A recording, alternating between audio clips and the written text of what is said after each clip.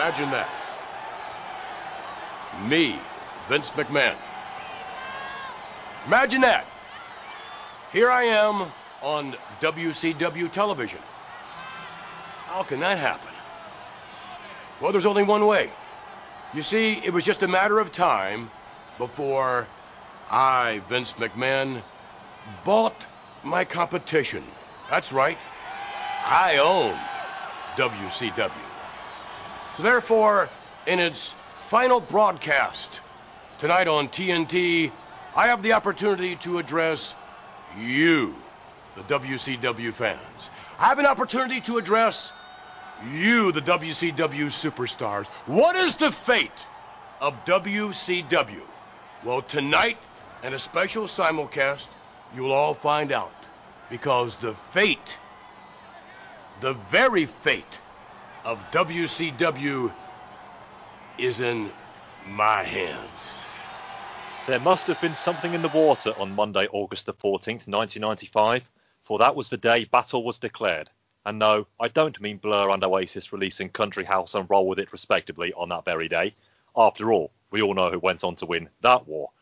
I'm talking about the other side of the Atlantic, where WCW held a press conference at the New York City branch of the Hard Rock Cafe.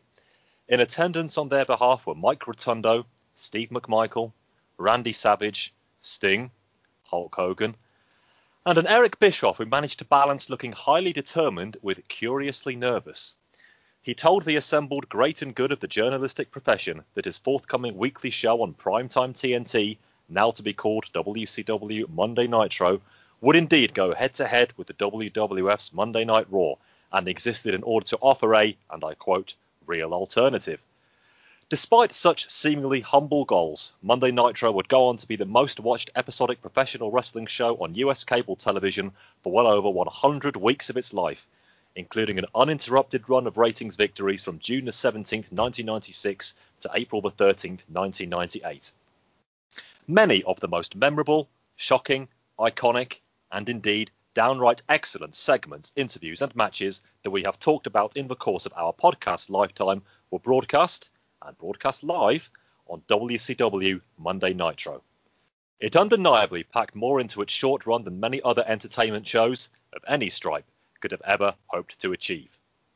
Yet now, after 5.5 years and 288 broadcasts, and indeed only 2.5 years after their most recent ratings victory over their competitor, WCW Monday Nitro went off the air this week for the final time. And it closed by promoting a match taking place 6 days later on the WWF's own WrestleMania pay-per-view. Hello everyone, I am Rory McNamara welcoming you to the third and final volume of our programming for March 2001, a month unlike any other we have done before, and almost certainly unlike any other we will do afterwards. If this is the first volume for this month that you have come across, then I recommend you hit the pause button on your chosen listening device and jump back to listen to volumes 1 and 2 before returning to this one. On volume 1, Eric, Bob Bamber and I take you through how WCW came to go out of business this month. No matter how many times I say those words, I still can't quite believe that has happened. We go through it moment by moment, leading to the final denouement of Vince McMahon sweeping in with his $4 million of pocket change. On Volume 2, Chris White and me again are on hand to look at all things in the WWF away from the purchase of WCW. That show is the place to go for all the build-up to WrestleMania 17. Okay, welcome back. So yes, I am here once more. You just can't get rid of me, the proverbial snot in the handkerchief, if you will, leading you through a blow-by-blow account of the final edition of Monday Nitro, including the simulcast of that broadcast with Monday Night Raw. And yes, I wrote that in capitals, and still it doesn't seem real. On hand with me today are Chris Lacey, and his presence should be enough to convince me that all of this isn't just my own elaborate dream. But I must be honest, I'm still not quite sure. But Chris, it looks like we're here. It is that time when you see all three feds mixed together. And it's going to be a pleasure to get through this one. It's going to be, as Vinnie Jones once said, emotional. Oh dear, what a reference to kick things off with. Yeah, that brings me back down to earth. To take you through the WWF portion of the broadcast, we have our own WWF expert, Mr. Chris White. Chris, I bet you never thought you'd see the day. I never thought I'd see the day, and I never thought I'd see such a generous use of the word expert. Special day today, Chris. Very special day. I choose my words accordingly on here. You should know that by now. Well, I'm very grateful. And the voice you will hear next to open up proceedings for, once more, the last edition of Monday Nitro on March the 26th, 2001. That onerous responsibility falls to Mr. Eric Landstrom. Every good soldier goes out on their back, so let's get ready to go out on our back. So, Eric, tell us how we're going to look at this auspicious, historic, and downright flipping weird 3 hours worth of television. Right, and has been the case for some time. The first hour of Nitro runs unopposed. There's a second hour Raw and Nitro which run against one another, and then the third hour of Raw runs unopposed. And because these shows are so inextricably intertwined, to use some legal parlance, there is no other way to review these, and the what we anticipate will be the historical significance of these shows for forever, and for the however long professional wrestling exists. This will be one of the canonical nights. So the only way to review it is to review it how it happened, which was live and in living color. So we're live from the Boardwalk Beach Resort on March 26, 2001, Panama City, Florida. It's WCW's annual spring break, and it's the Night of Champions, where every title in WCW is up for grabs. A couple of notes backstage before the show. David Crockett, of the Crockett regime, gave a speech thanking everyone for their contributions to Jim Crockett Promotions and WCW. To lead the WWF contingent, who was backstage and kind of running things on the night, Shane McMahon, spoiler alert, then spoke and welcomed the WCW stars and said everyone there would be given an opportunity. Rumors are, ahead of time, that the WWF had complete control over Nitro's script, and when the final Nitro script, as WCW's creative team had concocted it, was submitted, nearly everything was reformatted except for the planned Ric Flair Sting main event. To the show. And Vince McMahon opens Monday Nitro. And you will have heard this audio to open our volume tonight. He says, "It was just a matter of time before I bought my competition." He says tonight in a special simulcast we'll find out the fate of WCW, which is in his hands. And we cut to the Boardwalk Beach Resort. Tony Schiavone welcomes us to a landmark night in sports entertainment. The crowd is thin, but the fireworks are very impressive. Tony says it's been an emotional week and a surreal day. And we hear the familiar dulcet tones, and here's Ric Flair entering, looking somber. And we'll play a good chunk of his promo now. Did I? Woo! Did I happen to hear Vince McMahon say he was going to hold WCW in the palms of his hand?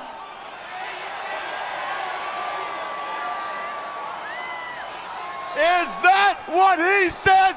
Does that mean that you are going to hold Jack Briscoe, Dory Funk, Harley Race, the Road Warriors, Sting, Luger, the Steiners, Bagwell, Ric Flair, Steamboat? Does that mean you're going to hold us all in the palm of your hands? To coin a phrase, I don't think so.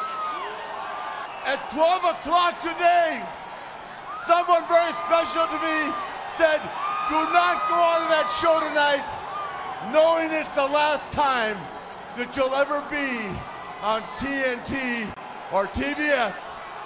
Knowing it's the last time, she said to me, don't go out there and cry. Don't go out there and say you're sorry, because I'm not. I've been 14 times the world champion. in my eyes, for the greatest, you got it, the greatest wrestling organization in the world, WCW. I'm talking about the Stings, the Lugers, the Steiners, the Road Warriors. I'm talking about my best friend, Arn Anderson, and the Four Horsemen. We have been on a par, and we have been equal to any wrestling organization in the world. As a matter of fact, we have run neck and neck with you, Vince McMahon, for years. For years.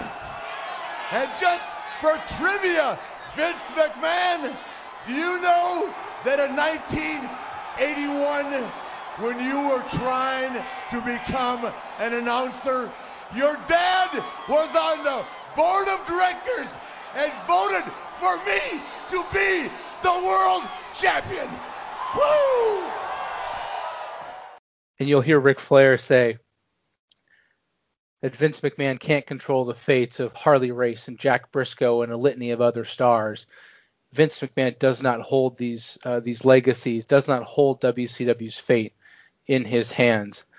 And Flair says that in 1981, Vince's dad voted for Flair to be the NWA World Champion. Flair says his guys in the locker room won't be controlled by Vince. And then he closes challenging Sting, who he calls his greatest opponent in WCW, to a match tonight. Gentlemen, quite the blender of happenings in that first bit. Chris Lacey, I'll throw it to you first as we take a little break here to examine the first segment of Monday Nitro and any of the backstage notes that I mentioned before the show. Just get us going, man, on this historical night. So obviously one thing is obviously in that beginning bit, Tony says it's been an emotional week. When was it that they knew that this was happening? Was it that they only found out the Monday, or was there a bit of a heads up that? Right. The sale had been formally announced in terms of press releases by the WWF on the Friday before, on the 23rd. But there had been basically once the Fusion sale was known to have failed. And by the way, listen to our first WCW volume this month, where Rory and Bob and I have discussed all of this in agonizing detail. But the dates are very squishy. But it was the 23rd of the month that the press release came out. But it was on the Monday Nitro on March 19th where Bischoff called in and basically said the Fusion deal was dead, which had been kind of bandied about the various newspapers and wrestling journals the week before. So it had been kind of bubbling for about 10 days, but it was just the Friday before where everybody knew what was happening with the WWF sale. Okay, because obviously that sort of not knowing all that sort of does sort of make you think, you know, how much of it was off the cuff and how much they have time to think about things, especially when you think of Flair's promo. Because Flair comes out full fucking rating of going, I am the NWA, this is the NWA, you can't own this. The callback to Vince Sr.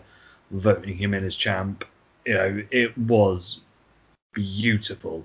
And I know obviously in the Fed they have a little bit of leeway to say what they want, but within the bounds. You know, we've seen what Flair can do when given a live mic and stuff. I wasn't sure of how much of that would have been signed off beforehand, or whether they literally did just go have a live mic and go at it with Flair.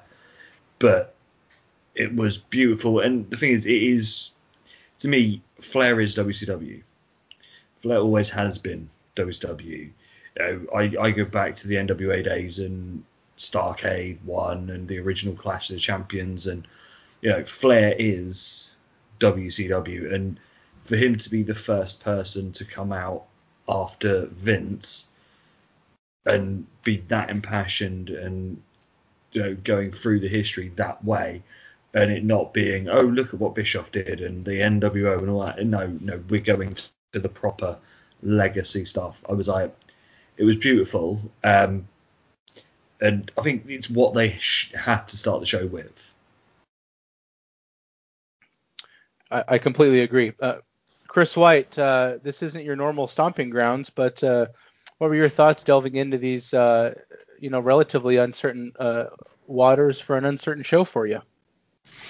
Yeah, I mean, regardless of how much Nitro someone has watched in the last year or so, having an episode of WCW Monday Nitro open with Vince McMahon is like just a shocking moment that any wrestling fan is going to probably remember that for the rest of their lives.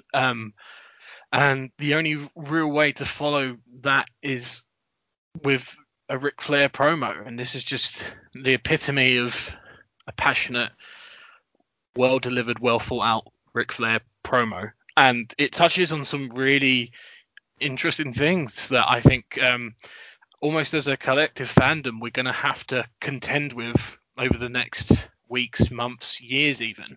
And it's kind of what the legacy of WCW is. Is it going to be remembered as this old school NWA, like we go back to, as Flair said, like Briscoe, Dory Funk, Harley Race, those style guys? Or are we going to remember things like the finger poke of doom and kind of like the last few years that have kind of turned into a huge money pit, and we are where we are on the 26th of March 2001, and the legacy of WCW and any other aliases for that particular company is something that I think we have to like kind of get a grips with, really, because this promo definitely encapsulates one side of that. But the more recent side it tells an entirely different story.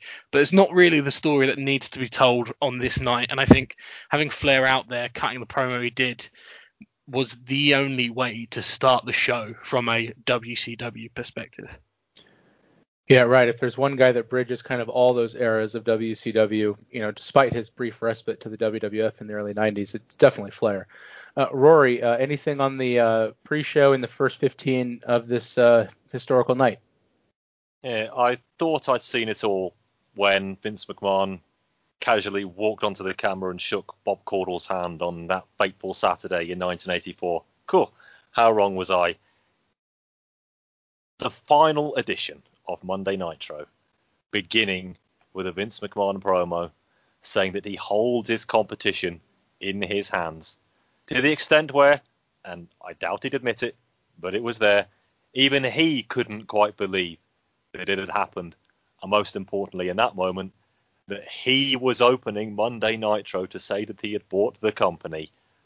That is going to stay with me for a very, very long time. You can hear it in his voice at the promo I played at the start of this show. It hasn't sunk in for him yet, and I think we're going to get many more examples as we go of that with Vince. I'll save my true comments, or my full comments on that, for when we get to the simulcast. But I've still got bloody simulcast of Raw and Nitro. What is going on? But when we get to that a bit later on, you can hear it in Tony's voice as well. Somebody who has, with the best will in the world, been hanging on a bit for the last few months, just punching a time clock and no more, really. And I say that as somebody who is a long time Tony Schiavone fan, going back again to the mid-80s. But his voice was quivering, and you could tell he's desperately uncertain about the future.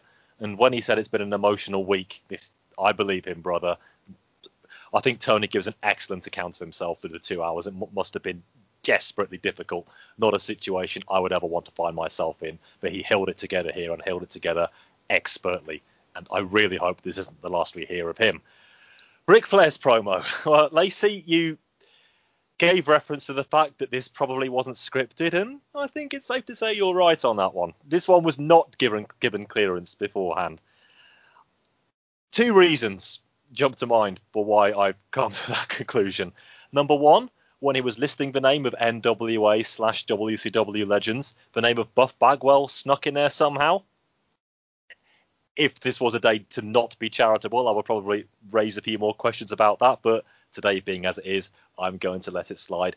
And what for Flair would normally be an egregious, outstanding breach of kayfabe by saying that he was voted for to win, or become, I should say, the world heavyweight champion in 1981, regardless of whether or not it was Vince McMahon's father who was on the voting committee to do so.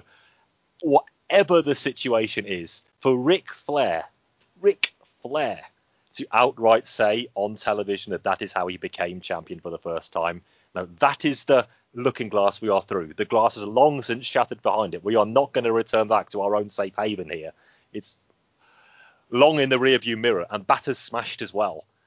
Flair's promo was utterly impassioned, completely off the hook. At times, it must be said, rather difficult to follow. And, again, under normal circumstances, I would be on him like a ton of bricks for that. I'm much less of a fan of Crazy Rick than I am Considered Rick. But this was Ric Flair as channeled by Richard Fliehr. This was the man himself, right down to the eyes bulging out and him telling the viewers that NWA itself, the spirit of it, will never die, no matter how it is channeled in the future. And if you don't feel that, whatever side of the fence you happen to be on, then this probably isn't the form of entertainment you should be watching. Just the clip I played in here before we talked about it, it really does speak for itself. You probably will need to rewind it back 2 or 3 times to really grab even the basic gist of what he's trying to say. Nobody sat down and wrote this for him, much least Ric Flair himself. But as a testament to his belief in this stuff, right down to the very rare, I hope very rare occasion, if we see him again, of him busting kayfabe on live TV, shows just how much this means to him and how much wrestling is associated with, or should be associated with, the NWA. And although that itself is long gone, and WCW itself no longer exists in its same meaningful form or fashion, but wrestling itself will always shine through. And that is something all of us, and I mean all of us, could do very well to remember. Do you think then, what you said there, Rory, do you think Flair believes that this is it for him? Yes, I do. I genuinely do. This look, with Flair, you can never tell completely, but when I was watching him, not even listening to him, just watching him, and it looked like he was imploding. If you tried to sit down with Ric Flair and get him on a considered moment, yeah, good luck. I think you probably would get serious Rick. It's over for me, man. He might be wrong to think that. I hope he is. Even now in the enlightened times we live in, or maybe not, in 2001, there is a place in pro wrestling for Ric Flair. Not sure he believes that anymore. I don't know. I think I probably agree with that, but I also would not be surprised to see him pop up in the WWF. He's too valuable, and he's already been there I hope once. So. And he has by all accounts, he has a at least very professionally respectful relationship with Vince McMahon. I mean, if Vince doesn't respect Flair, he doesn't respect anybody, and we know that's not true. So I would love to see Flair in the Fed. You know, not as a wrestler. I think those days are over, and I think we kind of saw why tonight. But gosh, he just has so much value. Commissioner Flair sounds kind of good, doesn't it? We'll see what happens. So back to Nitro, and the opening match on the Night of Champions Spring Break Special Edition Final Nitro Extravaganza is world champion Scott Steiner putting up his title against Booker T and Booker T's United States Championship. It's title for title here at Nitro. Siren sound, and it's Scott Steiner coming out first with Medeja. She's back. Booker hypes the crowd as the announcers hype the simulcast. The bell rings and a hot start sees Booker fall Scott with a Harlem sidekick for 2. Scott takes over with punches and kicks in the corner. Back and forth, and Booker sets up 10 punches in the corner. Scott counters that with a powerbomb for 2. Brawl to the outside, and Scott misses a pipe shot. Schiavone, Rory, you mentioned Tony Schiavone already sounding emotional. It sounds like his voice is already kind of cracking. Back in the ring, and Scott slows things down.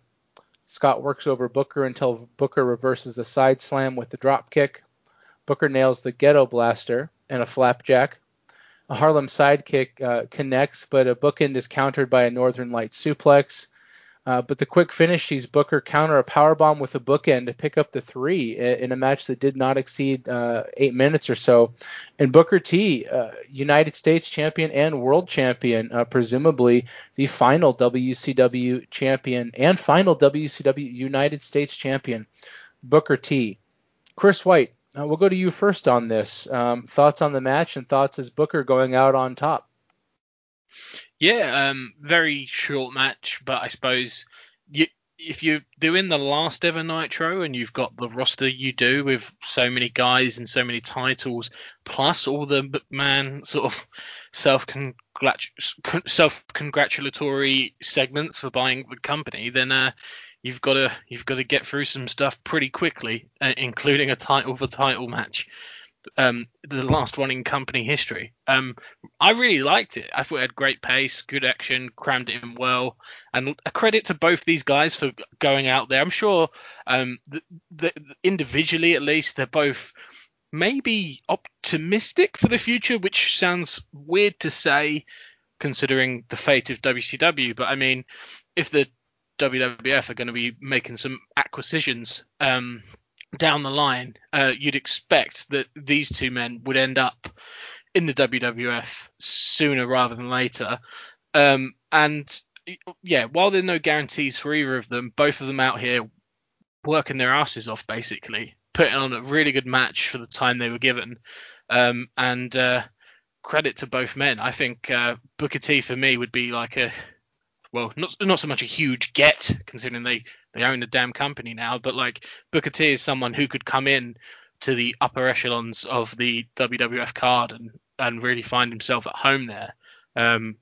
So if, as you stated before the Nitro was underway, we know that the Fed are pretty much in control of this show. It's no surprise to me that the guy going out on top is Booker T, because it wouldn't surprise me if he's someone they've got their eyes on for coming over sooner rather than later.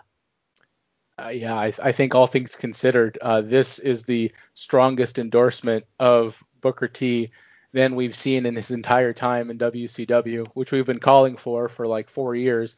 And who is it that finally just puts the rocket ship on this guy but Vince McMahon? Go figure. Rory, to you, any and all of that. I agree with all of that. Yeah, this was a very WWF-style match between two hosses. 8 minutes it only went, not a whole lot of transitions, just big move after big move. And it ended with the slightly smaller guy, depending on how you want to look at it, eking out the victory, albeit doing so very quickly. See, during my whole description of that match, there are a lot of holes you could possibly pick from it, that it wasn't especially put together. I don't think that matters. This isn't the day to be breaking matches down by any canon of artistic merit. You can only look at the result, and Booker being given the world title to go with his US title on the final Nitro when somebody else is signing everything off, putting his John Hancock at the bottom of every page, is a good sign for him.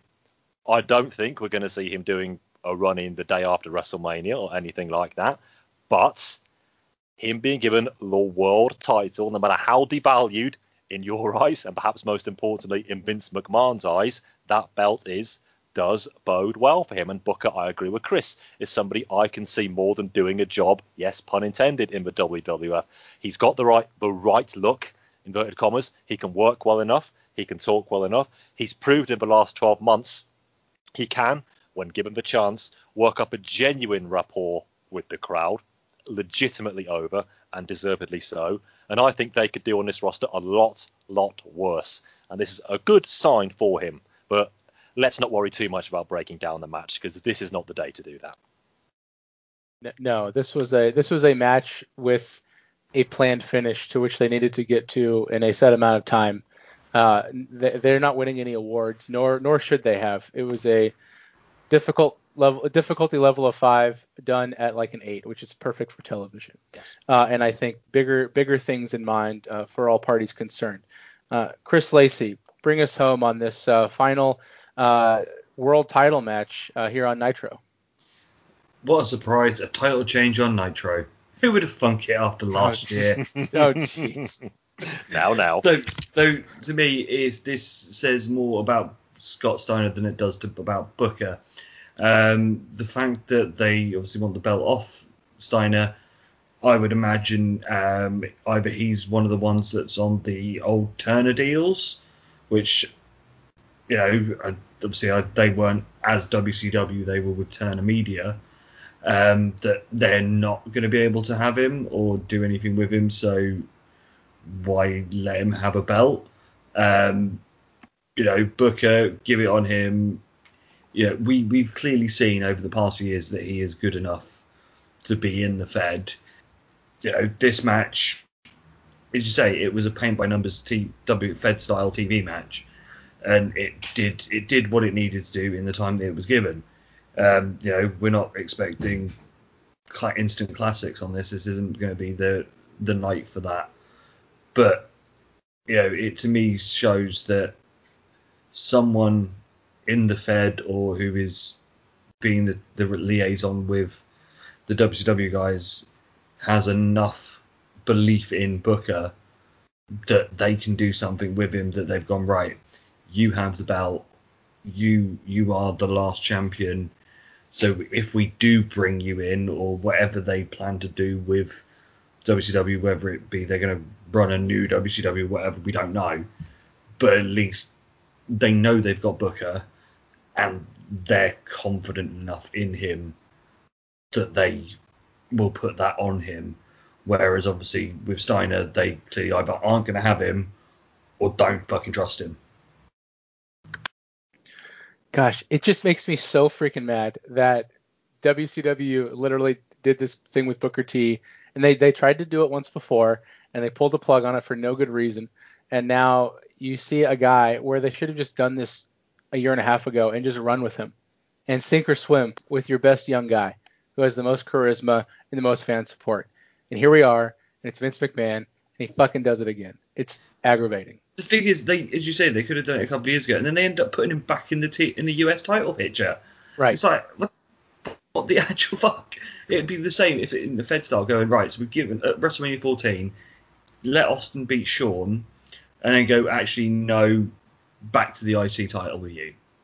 You're a wrestling company based in Atlanta with the best African American wrestler, or at least him and The Rock, going right now. Like it should have written itself like 2 years ago.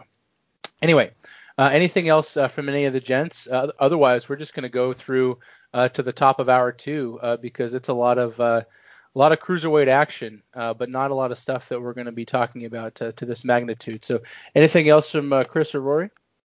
Just to say, I do wonder when Booker, and I do think it's a when Booker shows up on WWF programming, he will have that big gold belt with him. I know we've done that before, but the situation was a little different then, wasn't it? It won't need to be pixelated now. They'll probably still do it anyway. Be a hell of a way to bring him in. Can see it happening. All right. Well, we're back from break after Booker's big win, and the first thing we see is Vince on the phone making fun of Panama City, Florida. And we cut to a three-way tag for a shot at the cruiserweight tag title belts. Yes, those are a thing now tonight. And we see Rey Mysterio and Kidman defeat the Young Dragons and Shannon Moore and Evan Courageous. I'm sure I'm not the first to do that. Back from break, and we see Vince again. This time he's going at it with Trish, which Tony Schiavone calls a celebration. Sugar Shane Helms and Chavo Guerrero battle for the cruiserweight title, and Shane wins a criminally short match with the dangerous-looking Vertebreaker. Next, we see Booker T get a promo that I've described here as impassioned but clumsy. He says he's out to prove he's the best the business has to offer. It seems like he shot this right after his match, so we'll consider that as well. Lance Storm and Mike Awesome come in next to serenade the crowd with the Canadian national anthem. Before the match starts, we see Vince and Trish again. Michael Cole wants Vince's word on what's going to happen to WCW. And Vince tells Cole to hit the bricks. Again, before we go back to the ring, we see Tony Schiavone, who now looks to be legitimately upset, and I've described him here as the violin player going down with the ship. And finally, back to the ring, and it's Palumbo and O'Haire versus Lance Storm and Mike Awesome for the WCW World Tag Team titles. Tony spends most of this match expressing concern for the merger. Like I said, the real Tony Schiavone started to come through as the show went along. In the end, O'Haire pinned Awesome to retain the belts for his team after a Shanton bomb. Nitro goes off the air, hour 1 of the final broadcast on TNT, with the World Tag Team titles being retained by Chuck Palumbo and Sean O'Haire. And just about now, I start to hear some sirens going off over on the USA Network.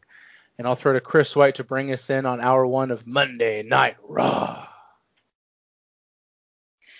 Yeah, thank you very much, Eric. Yeah, so over on the WWF side of things, Raw comes on the air, and we see backstage in Vince's office, he's sat there, he's got a pair of monitors set up, one with WWF Raw playing and the other showing WCW Nitro. Camera pans over to Vince. He brags about buying his competition in a similar promo that we saw open Nitro. He announces there'll be a special simulcast later at the right time, and he will be the one man to make history. Vince then points out Jeff Jarrett on the WCW monitor and mentions how he always spells his name J-E-F-F, but after tonight, Jarrett will have to spell his name G-O-O-N-N-E. Gone. Jeff Jarrett is fired to open up Raw. If there was any doubt on that one, and I don't think there was, it safely cleared it up, hasn't it? Yeah. October 99, still, that wound has not healed, has it? Not everyone's going to be offered an olive branch. Did he spend $4 million just to get his revenge on Jarrett? It seems that way. I wouldn't just to fire him again. Yes. I think it all makes too much sense. Yeah, it has to be one of the biggest benefits to Vince to doing this and to ending this war that hasn't been a war for a long time now. But, I mean, just... it's so Vince McMahon, isn't it? Like, it fits the man, the like mystery of the guy in real life, the character on WWF TV. All of it is just like perfectly in tune with this kind of like enigma Vince McMahon. Just what else would you expect from him? Just sensational. This is a person who doesn't sleep. He lives off steak wraps and grape-flavoured snow cones. Of course he's going to buy a Jeff Jarrett 2 minutes into the show. Of course he is. This is a man that holds a grudge. I have a grudge against Vince McMahon for his spelling of the word gone, which is all over the place. What's that about? I know we've got to get our puns in. Who's the idiot southerner now, Vince? Jeez. We then cut to the ring and we get our usual introduction, and it's JR and Paul Heyman welcoming us to this historical night. Heyman reiterates that the wrestling war is finally over and feels that tonight will be Vince's victory party. We also learn of the main event, which will see Stone Cold Steve Austin and The Rock team up against The Undertaker and Kane. We open the show proper with Kurt Angle making his way to the ring. He got on the mic to give us our standard opening promo. Angle first talks about the big news that everyone's buzzing about, that he still doesn't have a match for WrestleMania. Not sure that's the news. Not sure that is news in general, to be honest. But here we are. It's just information. Angle calls it a disgrace how the gobbledygooker has an opponent, but he, a former WWF champion, doesn't. Chris Benoit comes out to interrupt. He has some news for Angle of his own. Good news and bad news, in fact. The good news being Benoit doesn't have a WrestleMania opponent, and the bad news being Benoit doesn't have a WrestleMania opponent. The two get into a bit of a brawl after Angle accepts the challenge for a WrestleMania match. After some nice transitions, Benoit goes for the crossface. Angle counters, goes for the ankle lock. Benoit rolls it over. This time, gets Angle locked in the crossface, and Angle taps out. Edge and Christian run in to break it up. They take out Benoit, and Angle is helped to the back. It'll probably be a great match at WrestleMania, but hardly an inspiring build. And immediately, they give us the payoff. Angle's submitting in the middle of the ring. What's at stake at WrestleMania? I don't know. It's not really important on this night, but yeah, simple stuff.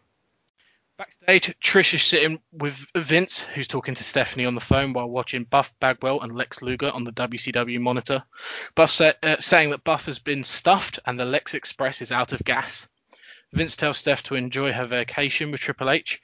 then invites him to see the main event as well as the simulcast. Vince hangs up and Trish feeds him a strawberry with whipped cream on it as we head into our first commercial break. Unless there's anything on that stuff, I think it's time that we head back over to you, Eric, to see what's going on on Nitro. Well, before we come back to me, I just want to say that I think Benoit Angle at this point is a match that I want to see without. I don't need any build to see that match. That's fair. And I just want to see those two have like a 18-minute match. I don't care who wins. I don't care how it's built. Just yes, please give me those two in the ring at WrestleMania. Take my money. Yeah, I was going to say the same. Give them 20 minutes. Just let them go at it. I'm in. I'll sit up till 3 a.m. to watch that shit. Well, you on the docket to review WrestleMania 17 with us, Chris. So, like it or not, you will be reviewing Kurt Angle versus Chris Benoit. I know you get all the good jobs, don't you? I know. How can I live with myself for having to do that? Oh. Well, sure. And over on Nitro, instead of two fledgling upper mid-carders bitching about having no WrestleMania match, a guy who actually main evented WrestleMania is out for a tattoo match, and it's Bam Bam Bigelow versus Shawn Stasiak. Yes, in a tattoo match. Stacy introduces us to the Shawn and Stacy show before we go at it. And sadly enough, much as his fate was at WrestleMania 11, Bam Bam does the JOB here on the final Nitro to Shawn Stasiak in a very short affair. Of course, we then go backstage at the WWF's arena to see Vince and Regal discuss the handsome WrestleMania 17 hockey shirt. And then Regal hilariously buries the WCW and makes sure that Vince is sure he wants to buy the WCW. Lacey, what's up? I will just say at this point, with how much of hockey that shirt goes on for the rest of the night, if someone can get me one, I will take it. Yes, and this podcast is actually officially sponsored by the handsome WrestleMania 17 hockey shirt. Send us all one, please. In the words of the Grateful Dead, what a long, strange trip it's been. But I gotta tell you, I've loved every second of it. I wouldn't trade it for nothing. And tonight, on this historic eve, I thought I needed to thank all the wrestling fans from around the world for letting a kid from the Jersey Shore, Page Joseph Falkenberg, become Diamond Dallas Page. The guy they said would never make it, but did. And that only proves one thing, that if you want it bad enough, and you're willing to work for it, anything's possible. And it's not really the promoters who decide who's over, it's the fans.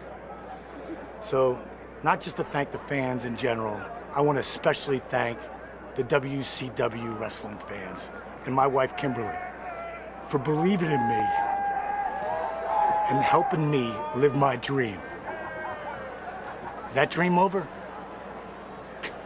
I don't think so. I think now it's time to take it to another level. Thank you. Boom, boom, bang.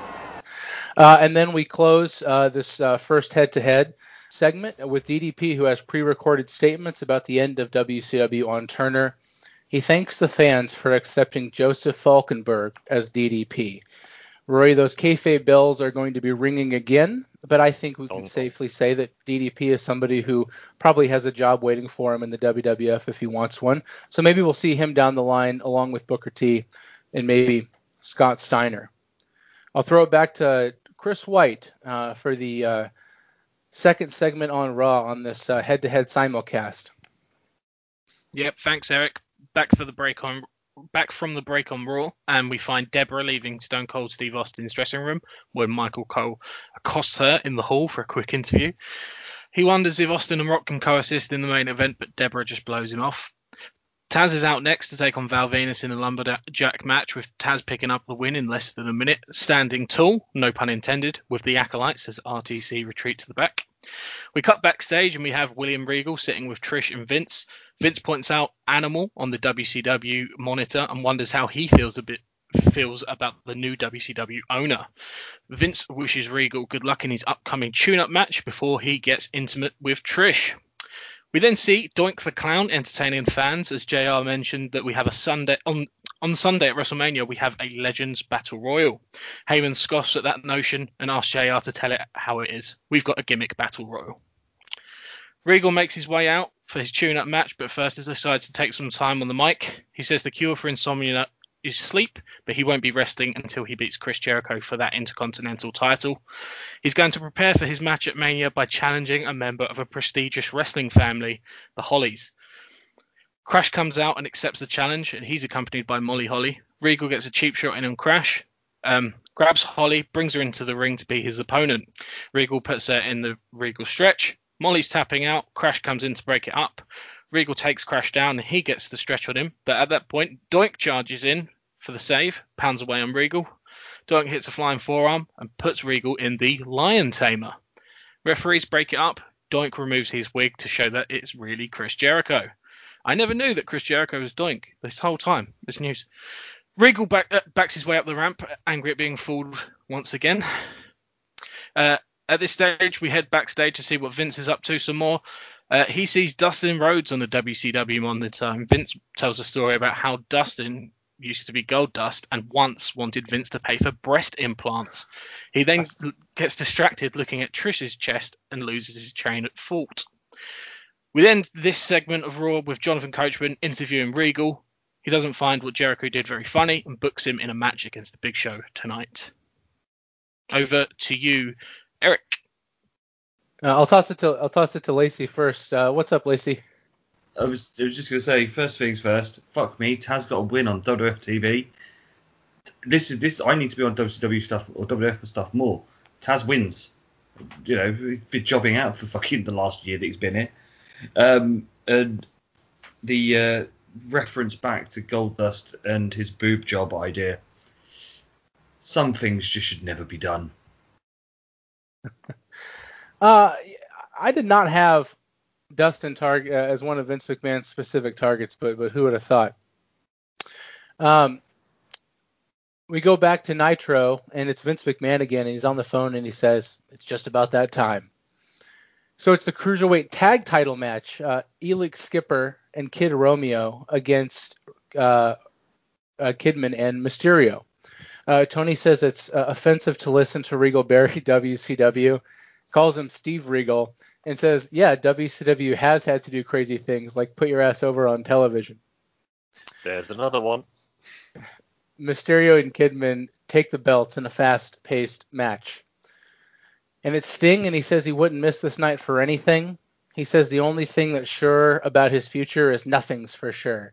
And Rory, this one's especially for you. It's showtime, folks! If this was any other day, Eric. If this was any other day.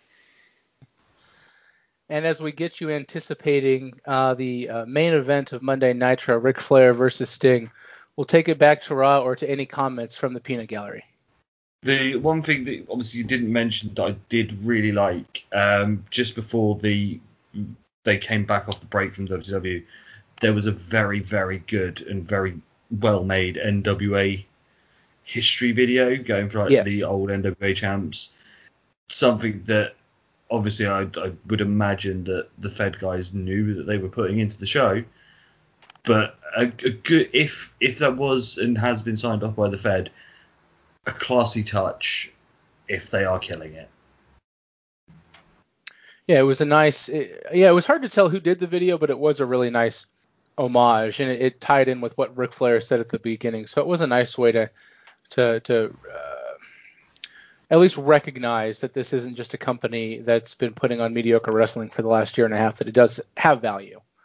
And there's probably value in the WWF reminding people of that so that they can get the best bang for their buck and however they want to treat this new property of theirs. Still think the WWF would have had a greater stock in that video package than they did the Cruiserweight match. Yes, I think that's... Yeah. Yes.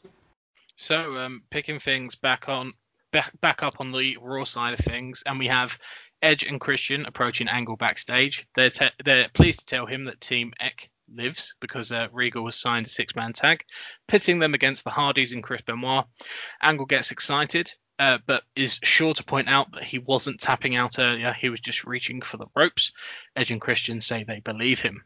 They then offer to introduce him to an old friend who's a big fan of his, and in comes Rhino. Rhino tells Angle it's an honor to meet him, and that any friend of Edge and Christian's is a friend that he's willing to bleed for. Christian calms down Rhino, while Angle says he's not quite sure of his integrity or intelligence, but the intensity is certainly there. Out in the arena, JR and Heyman hype Sunday's Austin versus Rock title match before showing an updated video package.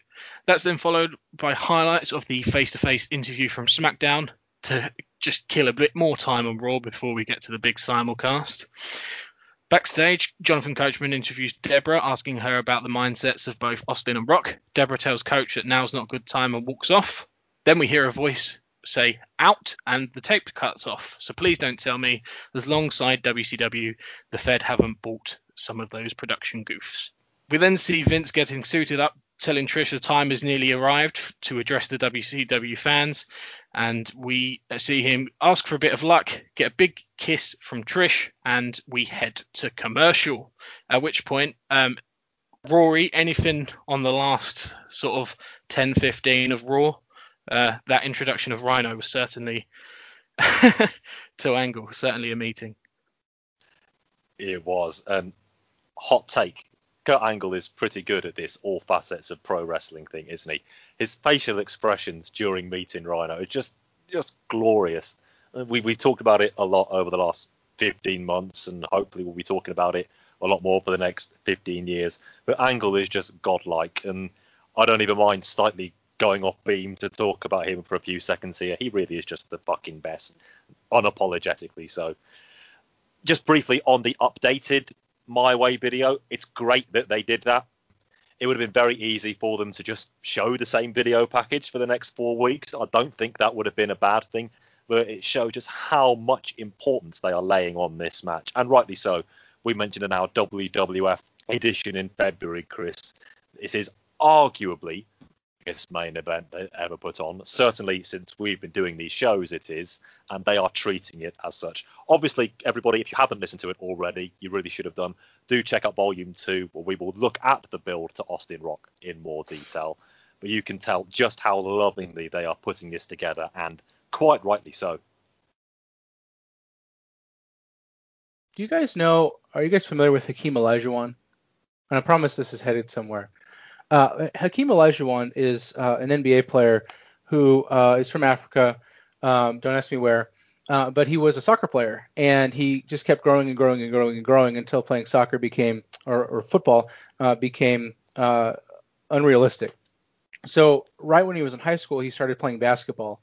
And within like 4 years, he went to college in the U.S. and was drafted by the Houston Rockets. So between the age of like 15 and 20, he went from being somebody who'd never picked up a basketball to having somebody who now is known to having the best footwork of any big man in NBA history. And to me, Kurt Angle is like the Hakeem Olajuwon of the WWF, just a guy who came in with raw natural ability, put it all together, and now just it has every facet of the game just completely on lockdown. This guy is going to be an incredible asset to the WWF for years and years to come. It's still astounding how far he's come along, and every time you think, oh, he's got to have peaked, he keeps going, and his promo ability is just off the charts.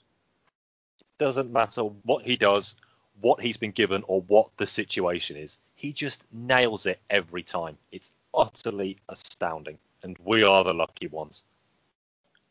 Well, WCW's luck about end. Oh yeah. And we cut back to Nitro, and it's Vince McMahon walking down a hallway, and I think this is some crossover with the WWF broadcast. And a shirted Ric Flair makes his way to ringside as Tony puts over Nitro in every measurable way. Hudson puts over Sting as a man who never jumped from WCW. I call it a woo-off, opens us as they jockey for position. And just to put this on the record, the idea of Flair in a shirt here was a little bit turn-off-ish, and then I realized, if this guy's just paying homage to Nitro, if this is his way of making sure that every time this is broadcast that the Nitro image comes up and it's his way of doing it, that's great. So regardless of why Flair is wearing a shirt here, and we can all speculate, I think there's actually Good symbolic reason for him doing it. Could have been the Anyways, WrestleMania 17 hockey shirt. well, it probably should have been. You could just hear Vince McMahon. Good God luck damn it, persuading him to Patterson." do that one. Script or no script. What the fuck, Shane? Anyway, Sting wins a tie-up, and Rick and Charles Robinson trade shoves. So it's pretty clear that we're doing a little greatest hits festival set here for Rick and Sting. Sting knocks down Flair multiple times. Rick takes over with a poke of the eyes, and you can tell this is being 100% called in the ring, and who better to do it? Sting fires back with corner chops and a drop kick, and Rick takes a powder to ringside. The attitude of this match is two old quarterbacks trying to one-up each other. Sting with the big slam and 10 in the corner. Flair bump pops Schiavone. In a tie-up, Flair goes low and on Sting to take the advantage. Flair drops the knee and struts. Flair goes to the top, and you know what happens next. But Flair avoids the drop kick even still and locks in the figure 4. And I put here, if Sting doesn't do the flexing thing, then what's even the point of this match? But he does it, right on cue. Sting pounds his chest and breaks the hold. Strikes from Rick have no effect on Sting. Flair misses the over and out, which was rough to see. But Sting nails a superflex, turns Flair over, and Flair quits real quick, right in the middle. But then Sting picks up Rick, and they embrace. Like I said, this was a 25-minute festival set of an 8-minute wrestling match, and it was just what we all needed. Tony Schiavone takes us off the air. It has been an emotional roller coaster for all of us fans. The uncertainty of our jobs, our future, of what we love, of what we breathe, of what we live. We don't just work for WCW, we live WCW. And I know Flair, Sting, and the fans would agree. Rory, your thoughts on this last segment of WCW Monday Nitro, at least on Turner Broadcasting? Don't mind admitting I've got the chills just hearing you relay that, Eric. Watched it a couple of days ago, and it's all flooding back. Oh, it's all there, isn't it? Right, let's try and take this in turn. Let's look at the Sting Flair match first. And again, it's another one I feel uncomfortable trying to break down. Normally, as you say, Flair missing the Flair flip in the corner would be something I'd be critiquing right here, but I'm not about to do that on this show today. I think it's plainly unfair because it's obvious what they were doing. They were getting a 25-minute main event plan and squishing it into a 8.5-minute match because that is all they were afforded in every sense of the word. And it was Sting Flair one more time. And here, I think that's the chicken soup for the soul we needed. I've gone on record in the past since I've been on these shows. I'm not the world's biggest Sting fan, and I don't think many people could really argue with me that we missed the peak of Ric Flair. Maybe one day we'll go back and do some older shows so we can live it and enjoy it with everybody else. That's a possibility for the future. But none of that matters today. It's all about giving the WCW, the NWA fans, one more go round. Sting versus Flair. For me, although I'm not the world's biggest supporter of the match at Clash of the Champions 1, I do think in many ways that's where the modern era, at least down south, really began. Because here's this brash young kid, he's come from the UWF, and Ric Flair, already steeped in history, Ric Flair is giving him 45 minutes to make him. And Sting, as much as I have my own caveats about him, for me is the WCW wrestler of the 90s. And that Clash 1 match helped make him so. So it's only right and proper that we have the embodiment of the NWA, as was, and the embodiment of World Championship Wrestling getting to go out on top one more time. I don't think we're going to be seeing Sting anywhere that we dare to tread for a very long time. And it might well be for me that absence does make the heart grow fonder. Who knows, maybe in 5 or 6 years I'll be clamouring to hear those words, it's showtime. Let's not go crazy here. Anyway, if Sting does show up in the World Wrestling Federation, I will be even more surprised than I was that Monday Nitro was going to end if you told me this 5 years ago with a WWF simulcast. I think it's that unlikely, but hey, here we are. Well, and it's we didn't even discuss this. We can now, certainly, and most of our listeners will probably recognize that this kind of is a perfect circle for for Nitro. Flair Sting on episode 1 of Nitro, Flair Sting to close the final Nitro, and it was really Flair Sting that I think you could at least point to as one of the instances that gave Crockett the momentum that it probably otherwise wouldn't have had to at least attempt to compete with the WWF as it was going national. The parallels between guys like Sting and the Ultimate Warrior are incredible, and it followed through with that initial Crockett surge alongside. And I think here it's just, regardless of how the match goes, there was no other way to end this show. Chris Lacey, you're an old school NWA guy. What were your thoughts on this? And was this the proper send off for everything going back to JCP starting in I think the 50s, right? Something like that. Yeah. It's, if you look at who is there, and not just the roster that obviously was on the show itself, but actually anyone in the roster as a whole, the only two that have that lineage that can do what they did is Flair and Sting. Right, you say about going full circle in the first Nitro. I go back even further. The first big event that they did for TV, which obviously Clash won, which is one of my all-time favourite matches. And I will fight you, Rory, if you downplay it. But Anytime. It is one of those of, it is, you think of WCW at any point from the 80s when it became WCW through till the end, whether Sting's Crow Sting, Surfer Sting, Wolfpack Sting, it's Sting and there's Flair. And as I said earlier, when sort of we spoke about Flair, whether he thinks this is it. Same for Sting. He never did jump. He probably was offered it a few times, but never did it.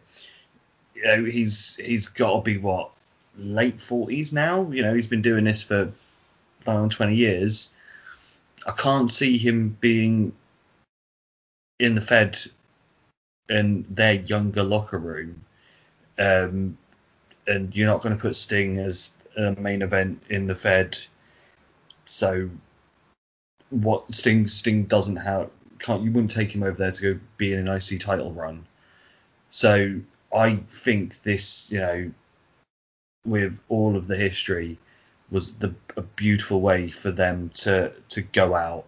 The two pillars of both generations of NWA, JCP, WCW, embracing in the ring.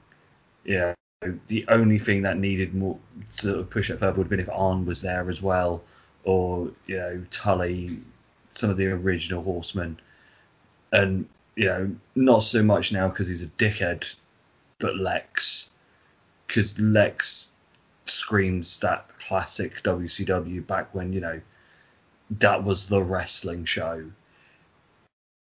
It is just one of those of when I look at this, I'm like, it was 8-9 minutes. It was the first start of a normal Sting Flair match, plus the big hits and a finish. I don't care that Flair missed a spot. You know what? He hasn't been in the ring for fucking months. It doesn't matter. It was, to me, as someone who has been sort of seeing this shit from way back, if you're going out, go out with class, go out with what you are, and that is what WCW should and will be remembered as, is the Fed that had Sting and Flair. Right, and I think having the backdrop of Tony Schiavone, someone who rightfully so has been criticized kind of here and there over the years, especially when the product is down. He tends to be down with it, but he does have his guys, and I think it's safe to say that Tony Schiavone is a Flair and Sting guy, and so to have him kind of provide the music to this match going on in the ring, I think was, a really perfect way to send this off. Hudson laid out and let Tony Schiavone just kind of wax nostalgic about what all this meant to him as an old school JCP guy, and what it meant to WCW as a whole. Chris White. Tony's comments, I should have said this, they really, really did get me going, and I doubt I'm alone in that. And it really, another thing about this broadcast that kind of makes me sad in thinking about all these kind of stops along the way where WCW maybe could have, not one thing or another, but had all these other things come together, maybe held it together for a few more years, is someone like a Tony Schiavone, someone who could maybe have put a little bit more of emotion into the product when it was down to maybe, sell it. Because if you listen to him during this match, it's a 5-star Clash of the Champions style match, but it's an 8-minute TV match with, two guys that haven't wrestled in months. But his passion makes the match much, much better than it is. We see it all the time with Jim Ross, and now we know that Tony Schiavone is capable of it. It's really disappointing that he's been capable of this and hasn't really delivered in spots where I think he really could have helped contribute to the product. The thing with that is, though, is it because he had lost his spark for it when we were getting the Russo shit and all the bullshit that we've had for the last year and a half, where he believes in Sting and Flair. That is his wrestling. The shit that he's had to talk over isn't what he likes or what he thinks should be on the show.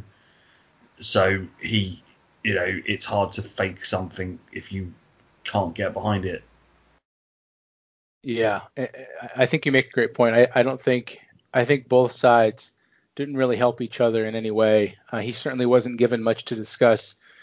And even the few morsels throughout that, I think got kind of swallowed up by the general malaise of that cumulative run, those 2 runs of Russo running cumulatively for about a year, that really did seem to deflate the product permanently.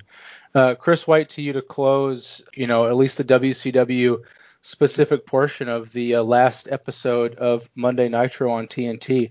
Pick up on anything and everything we've discussed, and just give your thoughts as everything winds down.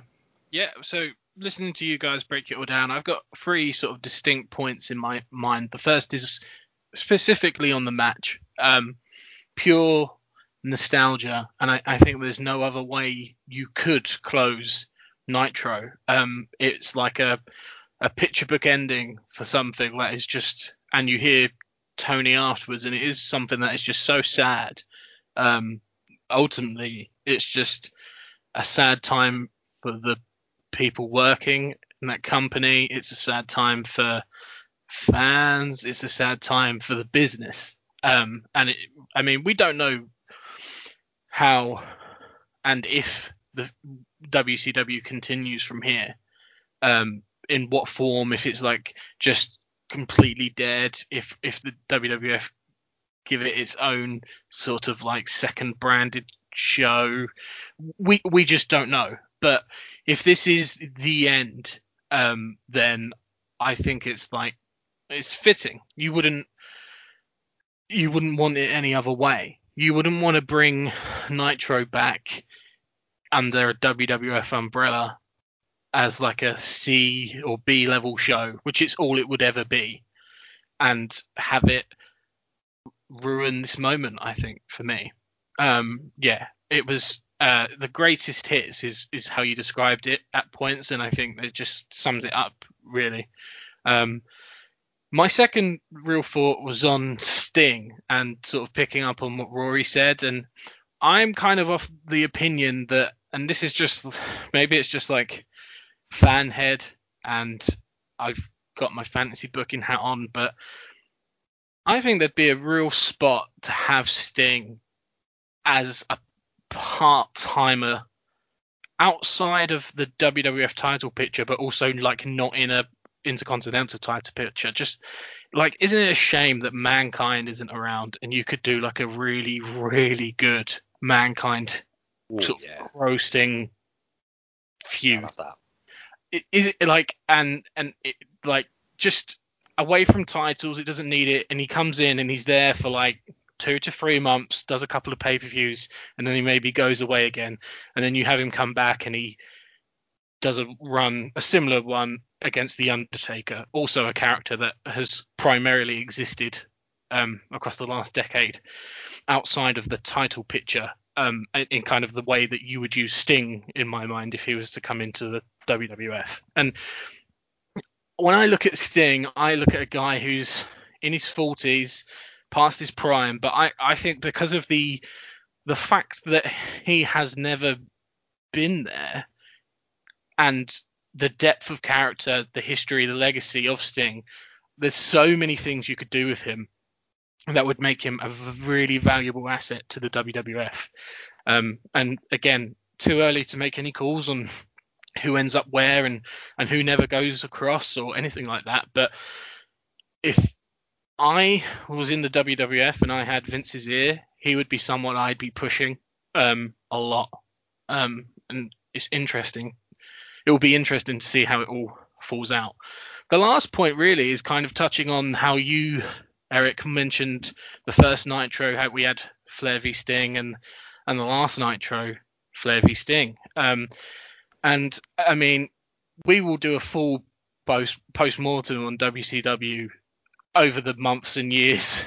There's so much to go into and relive, all with the benefit of hindsight now. Now we know how this company goes, and we can pinpoint the downfall of WCW historically, and we'll be able to do that as a podcast. But when I look back, I mean, you mentioned it's 5.5 years of Nitro.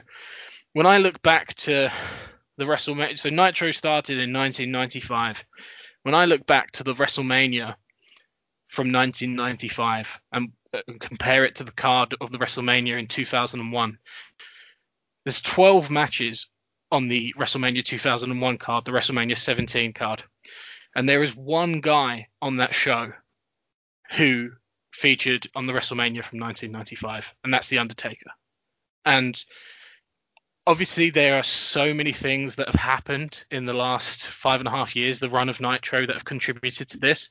But in a sort of poetic way, it kind of encapsulates like where it all went wrong as well. I mean, if you were going to draw up a list of reasons why WCW has effectively died, Sting or Ric Flair are down the bottom by some distance, if they're even on it at all.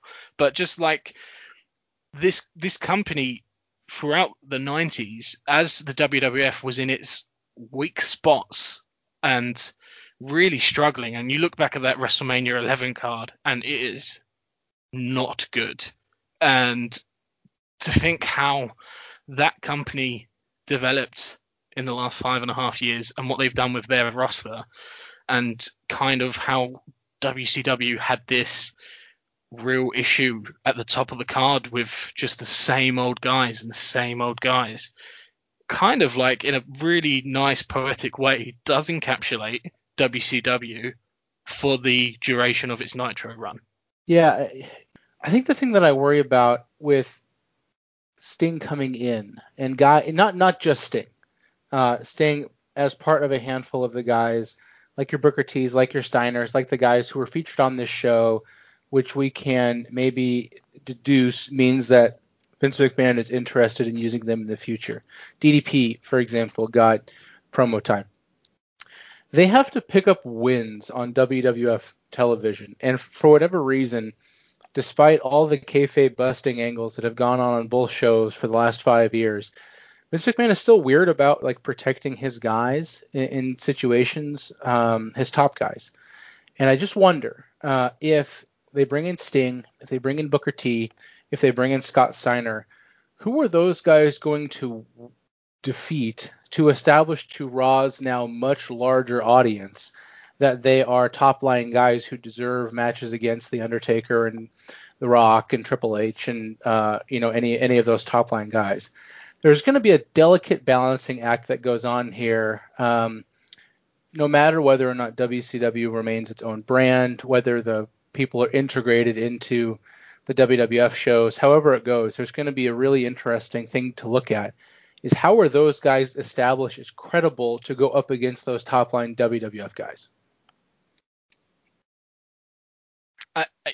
It's a really interesting hypothetical that I don't think I can really answer, because Vince has demonstrated over the course of this podcast that when someone like a Chris Jericho, who of course within WCW, Chris Jericho, we're not talking about Sting here, like they have their rungs on the ladder and they were not the same.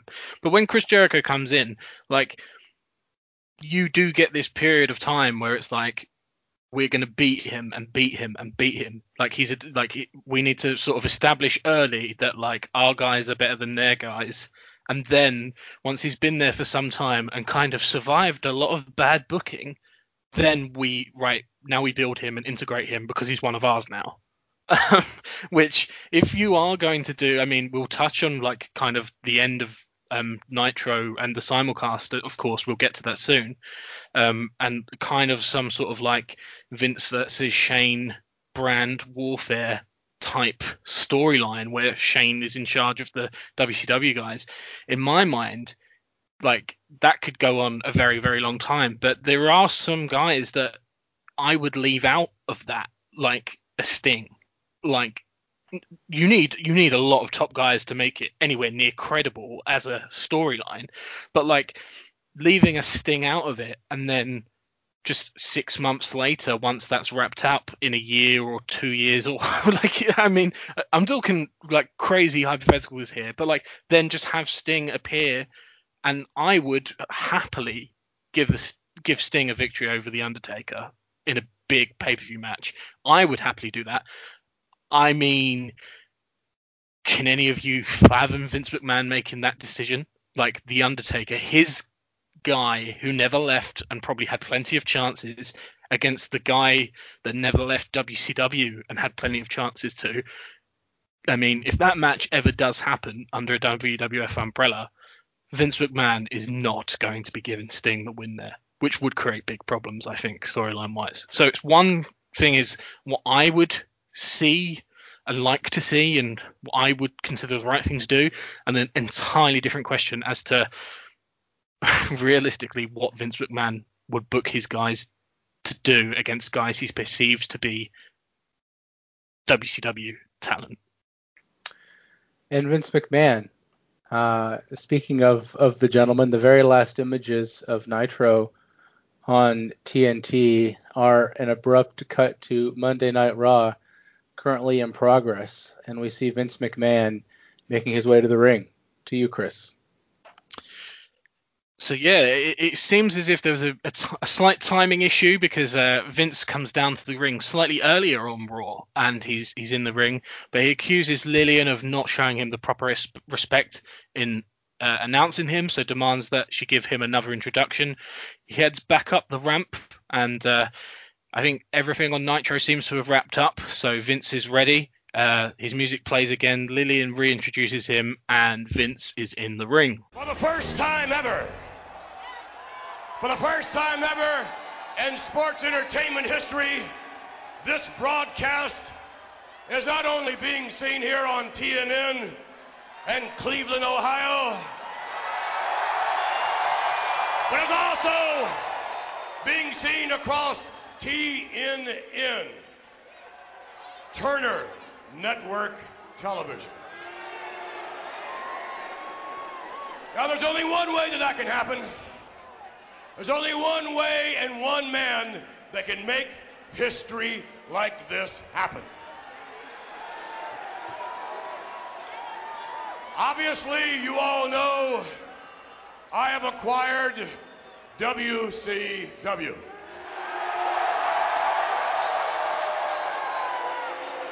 That's right, I bought my competition. Now then, it's not exactly final. Well, it is and it isn't. You see, the only thing is Time Warner can't sell this property to anybody else because nobody really knows what to do with it. So therefore, this is what's going to happen. Time Warner is practically begging me They're practically begging me to buy WCW, and I have agreed. There's only one small caveat that they're hearing for the first time, and that is this.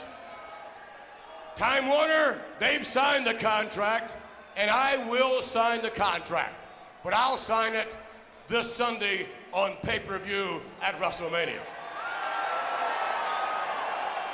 And I'll sign it when Ted Turner himself walks down the aisle at WrestleMania and delivers the contract in front of me.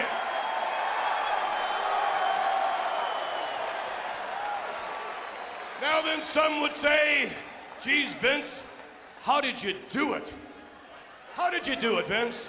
I mean, you were up against this media conglomerate, Time Warner. You're up against a billionaire. I mean, how could you possibly do this? Well, some might say I had a little help along the way with certain superstars and things of that nature, but quite frankly, the truth is I did it all on my own. It was my effort. It was my money. And it's like, okay, Vince, how can you possibly beat a billionaire? Well, there's only one answer to that, and that's become one yourself. So now, you have to understand, when Ted Turner walks down the aisle at WrestleMania and practically begs me to sign the contract, I'm going to do it, and then I'm going to reserve a seat for Ted.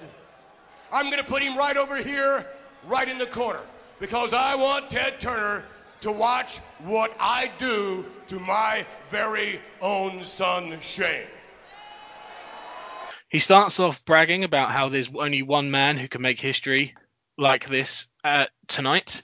We cut over to Nitro in Panama City and see the WCW fans watching Vince on the video wall.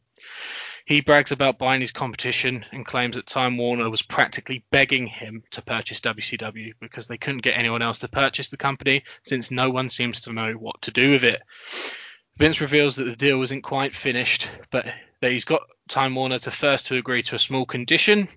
He says Time Warner signed the contract to sell, but he's waiting until WrestleMania to sign the deal himself. His demand is that Ted Turner himself come down the aisle and deliver the contract to him at WrestleMania in the ring. Vince next talks about people wanting to know how he somehow defeated Ted Turner and his big media conglomerate. Vince says the only way you can beat a billionaire like Ted Turner is to become a billionaire yourself. Vince also feels that while some say he had a little help, in his view, he put WCW out of business all by himself. Vince says after he signs the contract, he'll invite Turner to sit at ringside and watch what he does to his own son, Shane. Because you have to grab your competition by the throat, and you've got to squeeze the life out of your competition. Vince then switches gears and he asks the fans what he should do with WCW, if he should just put it on the shelf. He says he could entertain himself by watching old WCW tapes, laughing at Hulk Hogan and how WCW thought they could beat him. Vince then suggests that instead of shutting it down, he could just turn it around, since he and the WWF knows how to do that. Vince then wonders who should be part of a new WCW and asks the fans for their input on some possible signees. Vince goes through and names some of them and asks fans to either choose thumbs up or thumbs down. Vince starts with Hogan, who gets a mixed reaction.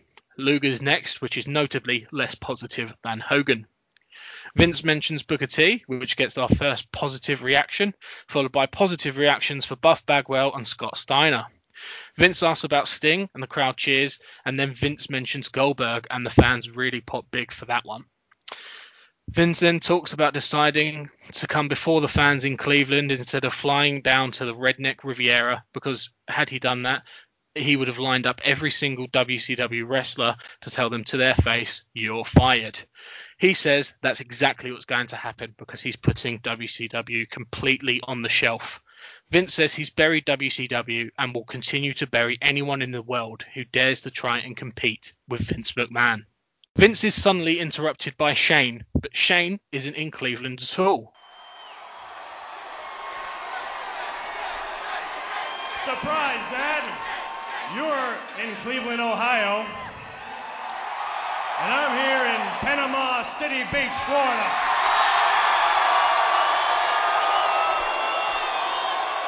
Standing in a WCW ring. And as usual, Dad, your ego has gotten the best of you.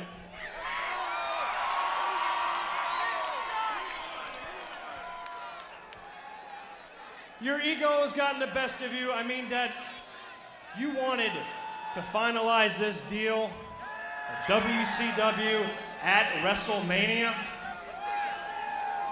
You have the audacity to ask Ted Turner himself to come down and finalize that deal. Well, Dad, that's just the opportunity that I was looking for. Because, Dad, the deal is finalized with WCW. And the name on the contract does say McMahon.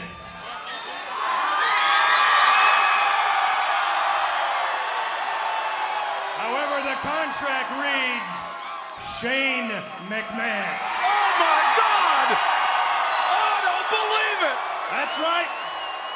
I now own WCW.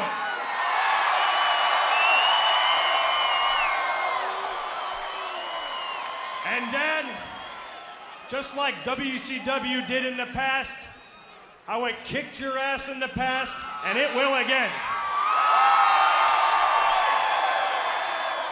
That's exactly what's going to happen to you this Sunday at WrestleMania.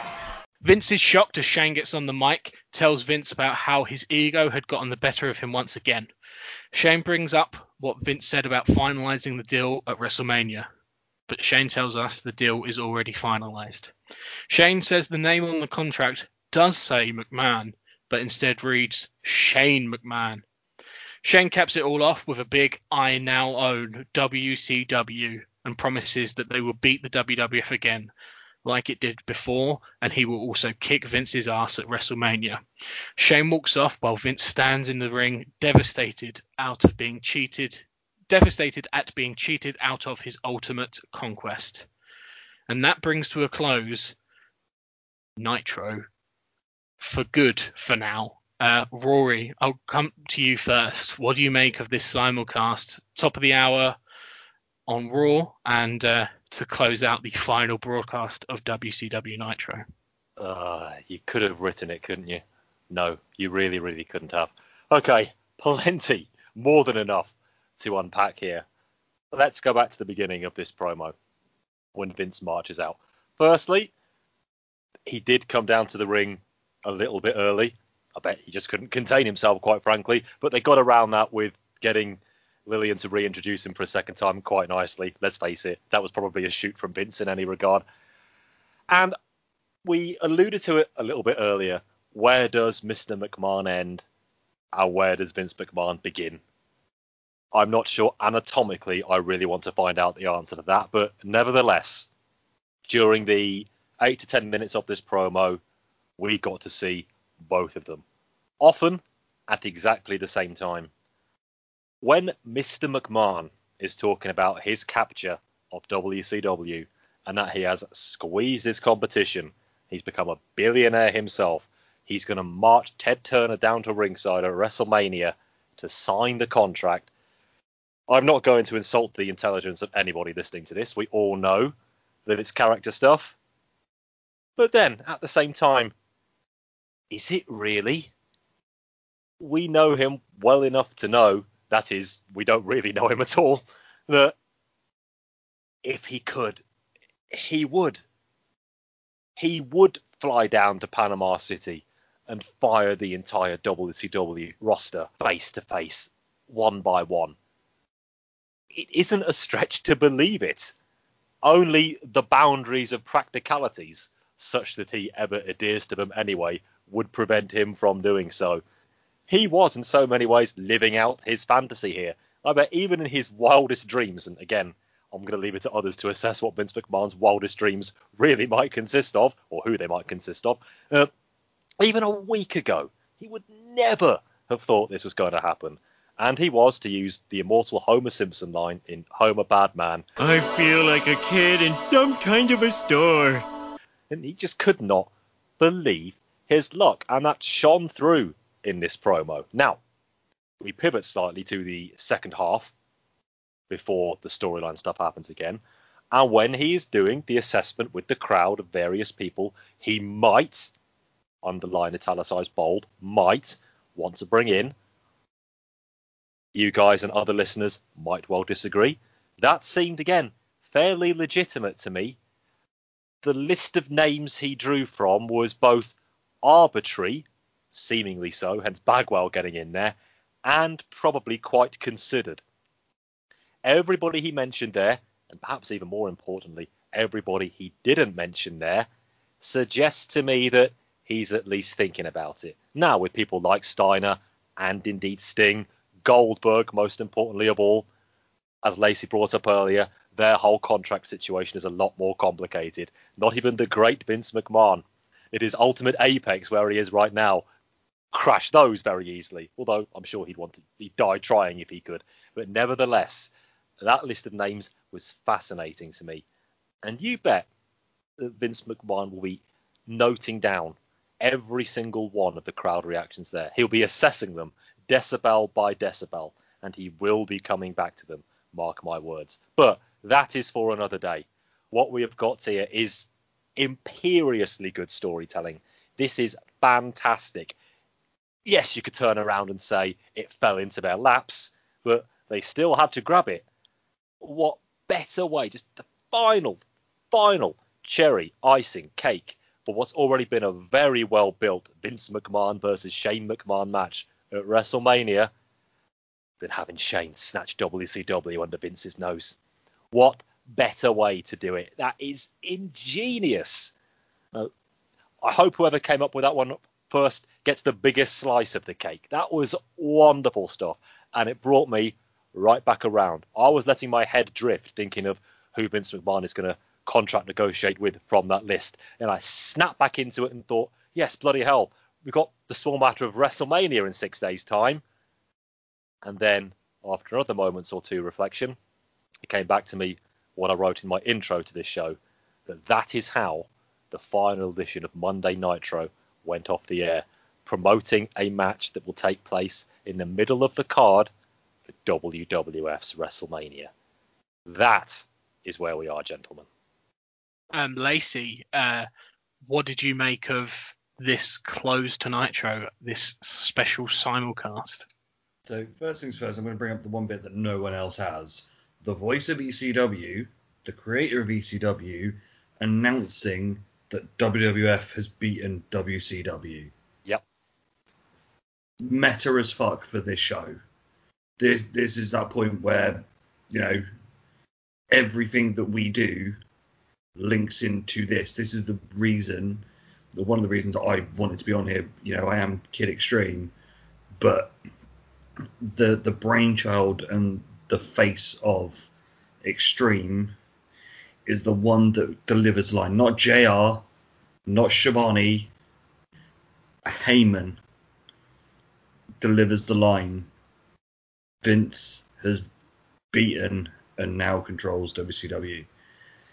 And, that is why this is arguably one of the biggest events that we will ever see in wrestling. This is bigger than Black Friday or Black Saturday. This is bigger than the first Mania. This is bigger than Clash of the Champions running against Mania 4. This is that sort of thing of, oh fuck, this is a monumental shift in wrestling. As for the promo, Vince beautifully blowing smoke up his own ass. His ego in that, and I'm going to make Ted Turner walk down and hand me the contract. It's the sort of thing that, as someone that's won the war, would do, and is a great callback to all the shit that Bischoff used to say in the middle of the 83 weeks run. And whether that was planned or not, I don't know, but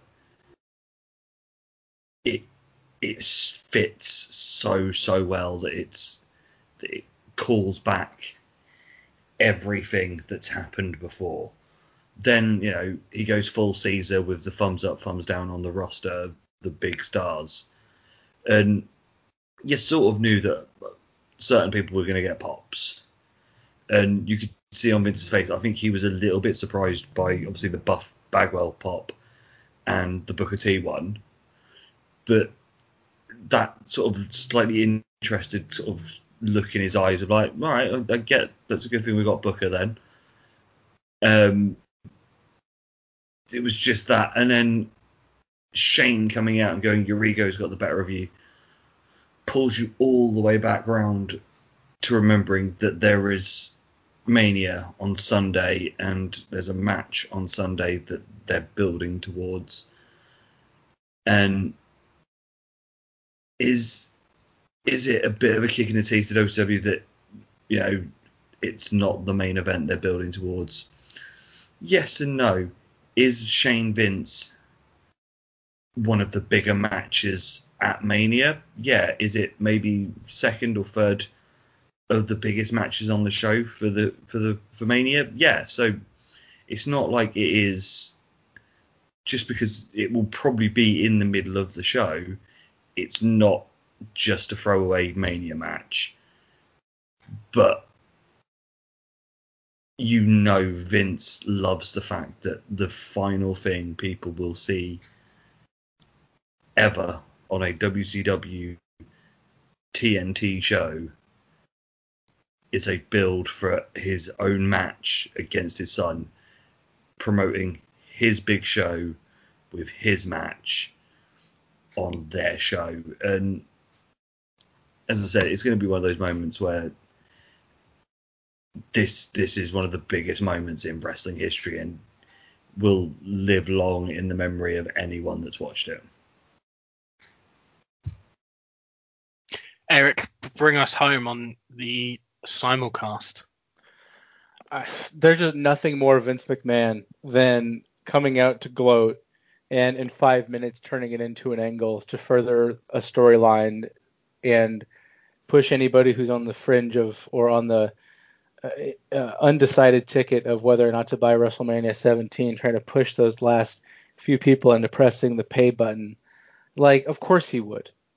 This was never about WCW as much as it was about anybody competing with Vince McMahon and thinking that his empire is going to, you know, shrink or crumble despite that opposition. Like, he did like any you know, general would do. He basically, you know, toppled the territory, toppled the area, incorporated into his fiefdom, his kingdom, and kept things moving along, you know, moving forward. That's all this was ever. And so I think it was an incredible promo, and the angle is just, it's one of the best they've ever done.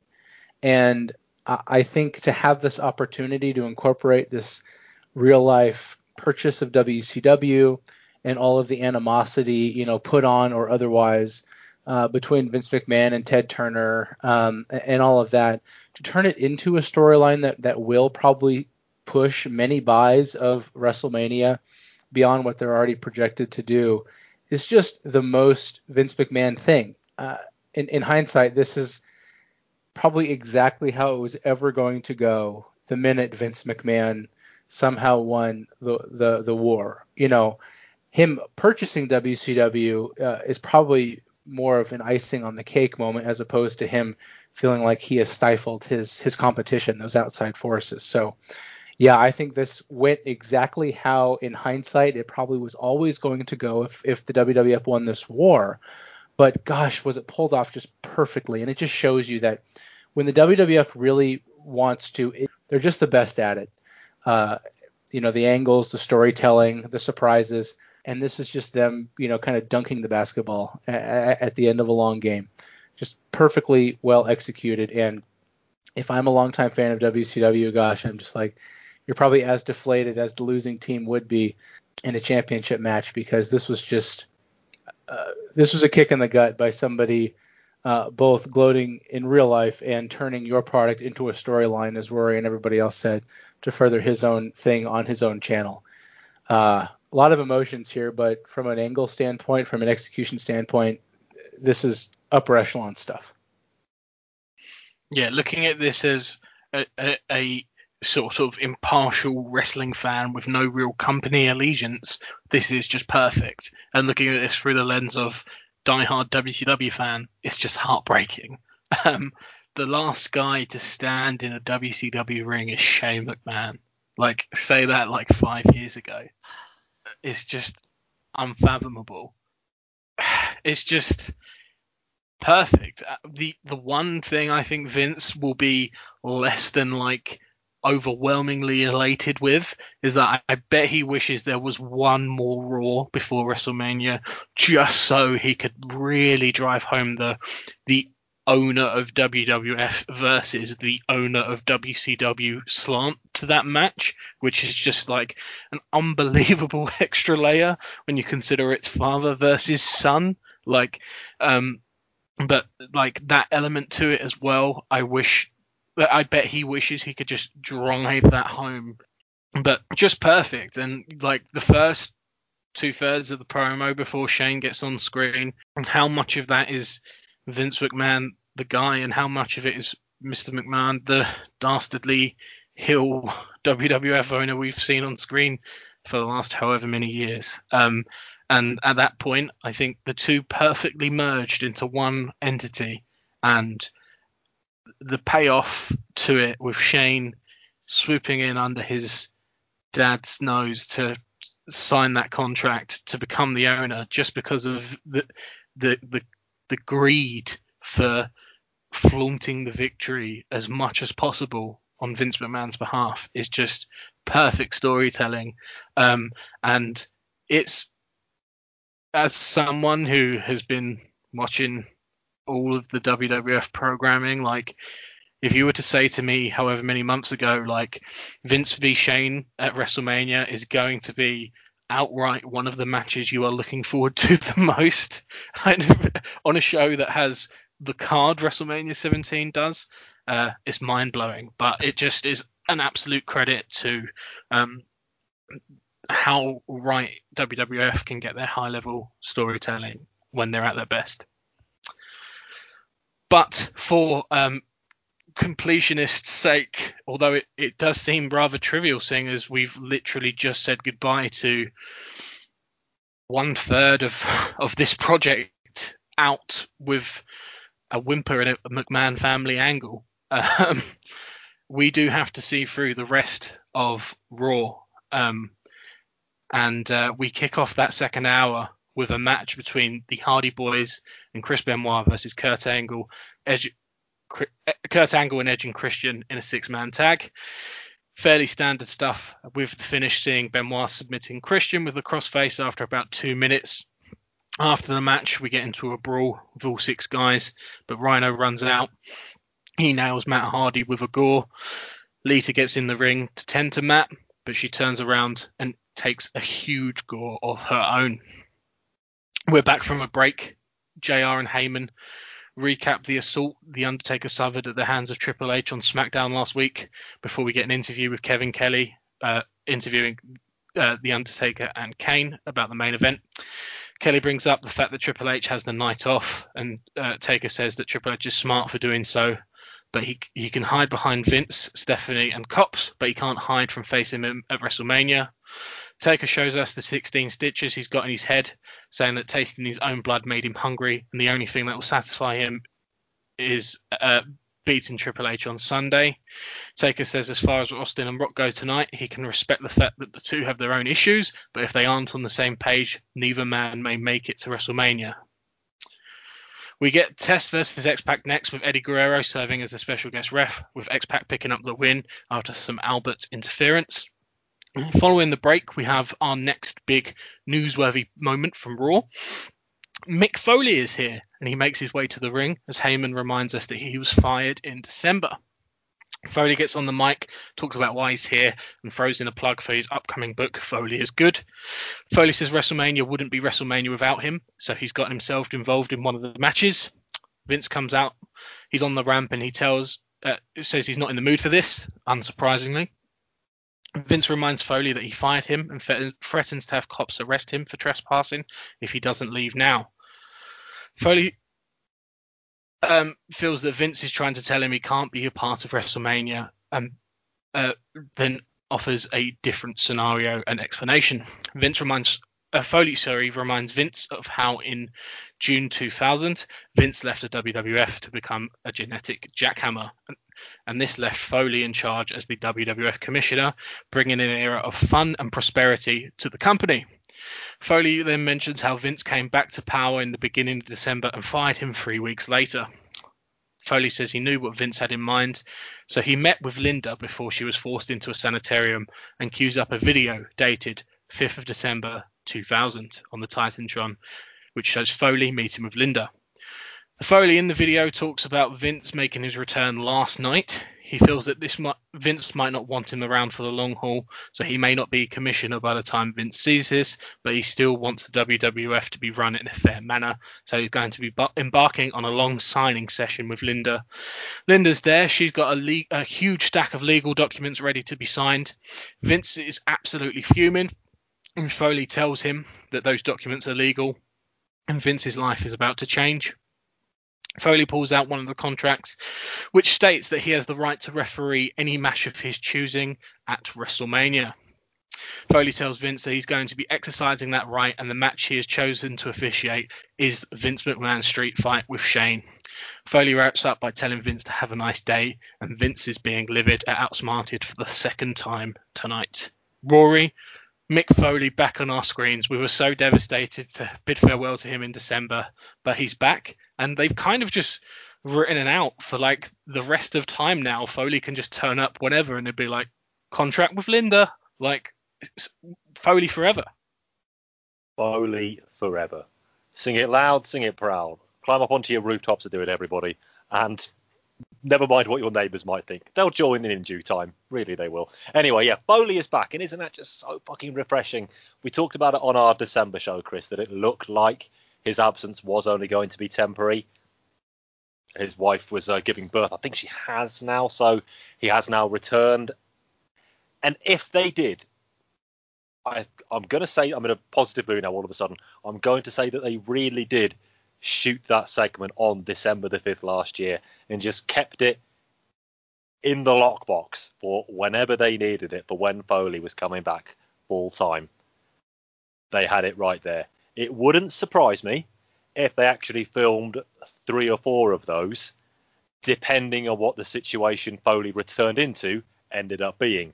As it was the week before WrestleMania, so we are going to go with the one which is he can referee the match of his choosing. Can't wait to see what he does in that one. I admit I'm completely biased. I'm wearing a huge ear-to-ear smile on my face when talking to you. All aspects of journalistic impartiality have gone right out the window. Foley forever. Eric, what did you make of this sort of whole segment of Raw and also the return of Mick Foley? I thought they put a whole lot of needless explanation into a wrestler coming back from being fired, which has happened from the beginning of time. I mean, it was a great segment, but like they really were stretching the bounds of credibility here. I mean, your own read was, before Linda got put in a sanitarium, they had the foresight to sign a bunch of contracts, one of which just happens to fit this super specific scenario. But it's Foley, so like fair or not, he gets a pass for all of it.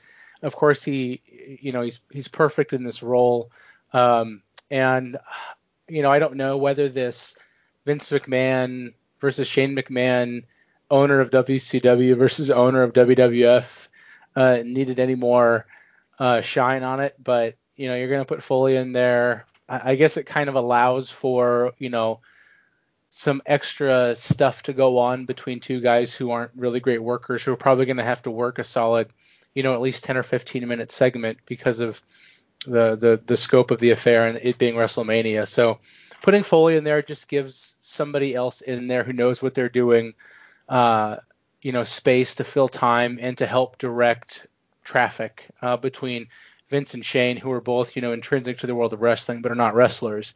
And so practically speaking, I think it helps the match. And I think it maybe is something that the match needed, but putting it here in light of everything that happened at the end of the first hour of Raw, I don't know. I think the way that they're doing this maybe is a little bit too squished and a little bit too crammed.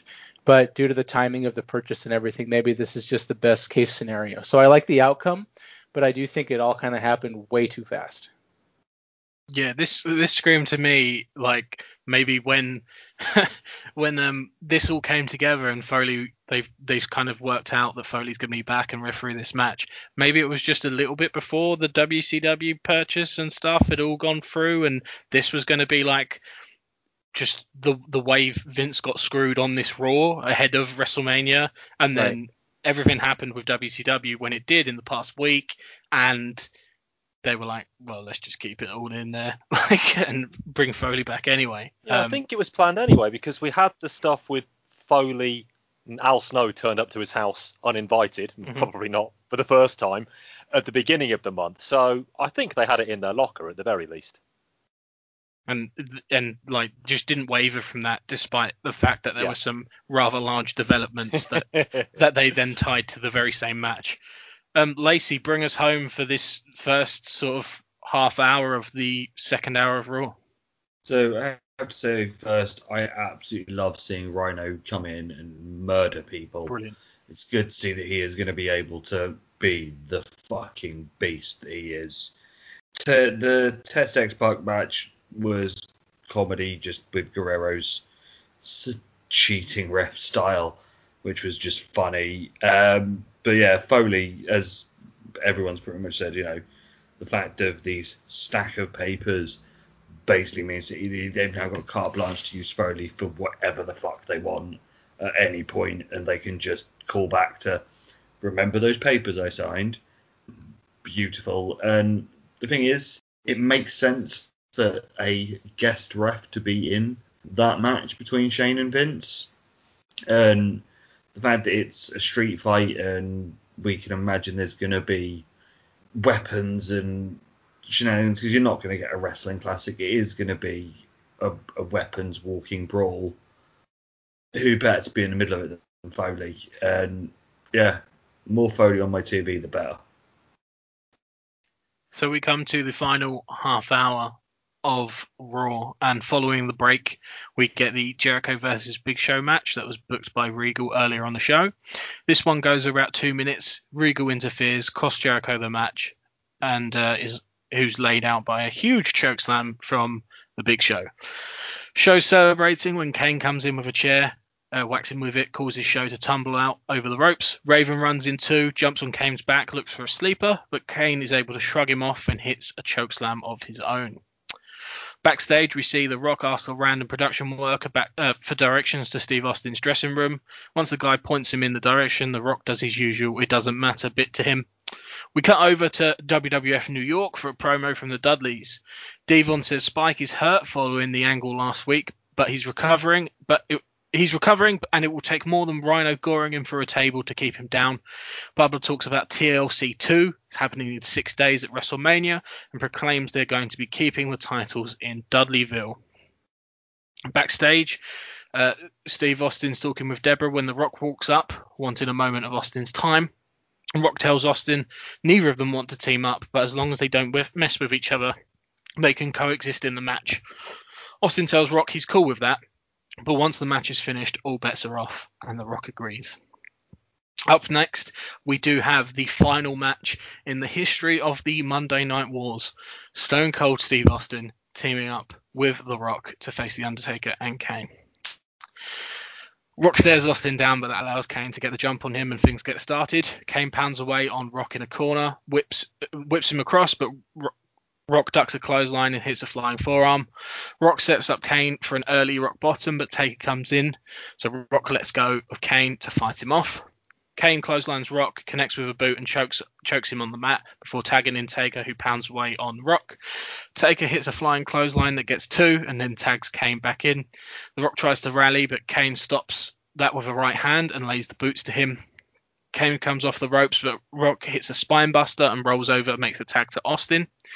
Taker also gets the tag. The 2 exchange punches, with Austin getting the advantage following a knee. Taker then whips Austin, but Austin lowers the head and lands a kick. But Taker, lowers his head and Austin lands a kick. Decks Kane, but gets cut off with a clothesline. Rock goes outside. He pulls Kane off the apron, so him and Kane brawl around the floor while Austin whips Taker and hits a Fez press and begins unloading on him. Austin goes for an elbow drop, but Kane nails him from behind. Taker follows up with a big boot. Rock and Kane are fighting out on the floor again when Taker scoops Austin up, but Austin slips out of it. Austin goes for a stunner. The Taker shoves him right into the Rock on the apron, hits him with a chokeslam. Taker sets Austin up for a last ride, but at this point, Triple H runs in with a chair. He whacks Taker in the back. Kane lays out Triple H on the floor, but Austin covers the fallen Undertaker and grabs the pin for his team. Taker is not happy with Triple H and glares out of him as he backs up on the ramp. To celebrate the win, Austin gets some beer tossed into him in his usual beer bash. The Rock takes him out with a stunner. Rock calls for some beer of his own, cracks one open and sets it beside Austin's head. The Rock heads up the ramp but takes a moment to toast his fallen WrestleMania opponent as we fade to black and bring to a close the final Raw of the Monday Night Wars. Eric, I'll come to you first. What did you make of the closing chapter of this era of Monday Night Professional Wrestling being so crucial? Well, as an episode of Raw alone, it was perfect for what it needed to set out to accomplish, which was to go home to WrestleMania. And you can fill up some of the, pick up some of the scraps on SmackDown. But gosh, this was a really good go home show. They got hits for all of the top matches, the tag titles, Vince and Shane, plenty of action, world title, Triple H, Undertaker.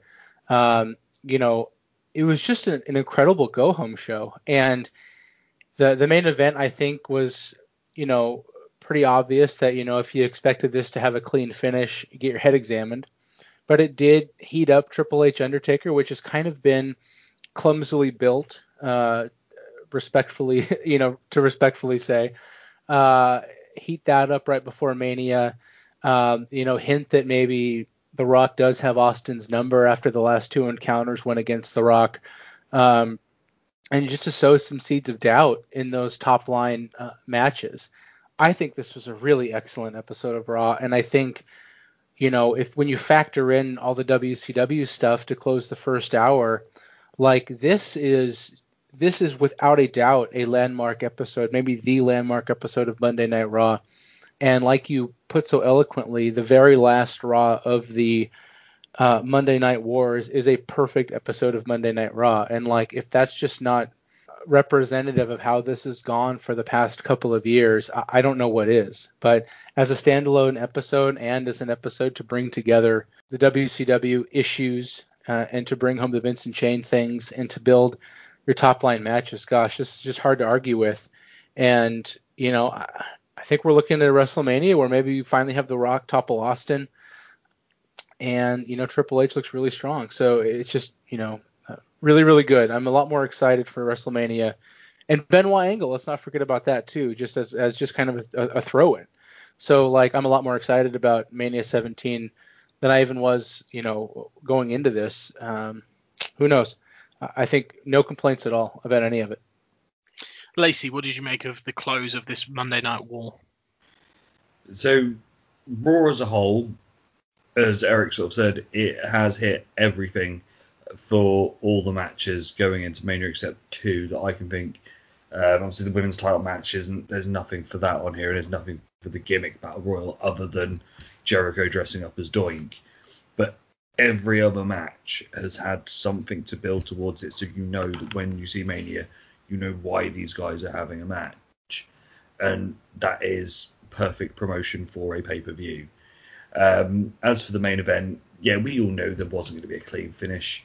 You've got Austin and Rock, Taker and Kane if they're going to have a proper clean match, that's a fucking pay-per-view main event. That's not a Raw before Mania main event. You know, you're not going to get a full match. So we knew that it was going to be an iffy finish. But it worked for what it was. It worked that Austin and Rock had their moment, you know, Rock stunnering Austin, leaving out with the beer. You had Taker and Trips have their moment, you know, Taker costing the match and coming down and getting it interfering. Everything intertwined perfectly as that main event and throughout the show, that if anyone's ever sort of going, how do you build for a pay-per-view? How do you do your go-home show? This is how you do a go-home show. And then to top that off, that half an hour of the 2 hours was spent on something that going in they didn't know they had or were going to do as a build-up, yet still managed to do it with the simulcast stuff. This is great TV. And, you know, yeah, it's the end of an era. Yes, it's the end of having two wrestling shows to choose on a Monday night. But if Raw can stay at this level, at least we're going to have a decent wrestling show to watch every Monday night. Rory, wrap up the episode of Raw and wrap up this episode of the podcast. Couple of quick things. Eric, I fear that you might have marked your own card there by saying The Rock might topple Austin. We're doing our WrestleMania show straight after the pay-per-view itself in just a few days' time. I have made a note of you saying that, Eric, so just be warned, okay? A brave call if ever there was one, but I expected nothing else from you, good sir. Episode of Raw, tremendous go-home show. I don't want to overplay our hand too much on this one because, Chris, we talk about the build a lot in episode 2 of our 3 volumes this month. So I'm just going to say this about how the final Raw of the Monday Night Wars, God, I can still barely say it, finished up. It involved 5 guys at the end, and here we go. Kane, WWF guy. The Rock, WWF guy, if ever there was one. Undertaker, in that iteration, WWF guy. Triple H, in that iteration, WWF guy. Stunning Steve Austin and Stone Cold Steve Austin might as well be completely different people. WWF guy. History is forever written by the winners.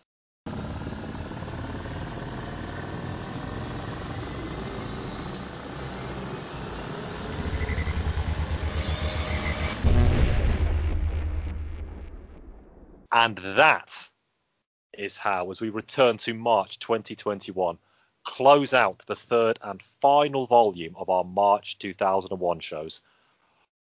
What a ride it has been over the last month. What a ride it has been over the last 7.5 years that we have come to this point where we can now officially say that we are now down to just one promotion per month. In one fell swoop, it seems like. And I say that as somebody who, and I'm sure I speak for all of you guys when I say this as well, to Chris, as you came along in 2014, nearly said 94, either would have worked, in 2014, 2015 for me, 2016 for Eric. I'm sure all of us, when we first joined this podcast, 3 dates immediately sprang to mind as landmarks that we would be covering. November 1997, May 1999, and March 2001. And we have now completed all of them. We have hit those marks. And I'm going to allow myself a Vince McMahon-esque moment of self-promotion here. I think on November 1997, May 99, and here March 2001. And yeah, I'm going to say it. Sod being humble. Every other show we've ever recorded, the 280 or so shows we've done, we have lived it like we've loved it, and we've really loved it. But these 3 shows in particular, these are the ones that, especially when we started, Eric, altering our presentation of the WCW shows in October of last year, that is when it really started to motor into view for me. And I'll be honest, I did allow myself the briefest flicker of doubt as to whether we would be able to do it justice or not. But, as they were always going to be, my doubts were completely alleviated. So, Eric, I'll come to you first to wrap up. We've done it. Yeah, it's been a hell of a ride. Like you said, I picked up with the project in, I think, October of 2016, so October 96. And yeah, you kind of know that these things are ahead of you. But because we stay truthful to what was really going on at the time and what was being reported as at least contemporary with the time we're covering, it was challenging because we've known for, you don't really think about this when you're covering WCW when it's, killing Raw in the ratings and Hogan's on top and Sting's super hot. But I think once we got out of that period and we kind of realized in that early to mid 99 phase, like, okay, we really need to start thinking about this more seriously because the good times are over and they ain't never coming back. And yeah, so we soldiered on as much as I think the news and I think that the, what we go by to create this show allowed for WCW to seem like it would turn it around, be viable, etc. But yeah, like you said, around the late part of last year, it became necessary to not just treat this as a show that just suddenly goes off the air, because I think that even though that's how it was presented at the time, it would be disingenuous to the folks who listen to us and have kind of been on this journey through a lot of really bad shows on WCW for the past year and a half. So I'm really glad that we've done it. I think that we've been super faithful to everything that happened, and I think we've presented kind of the, first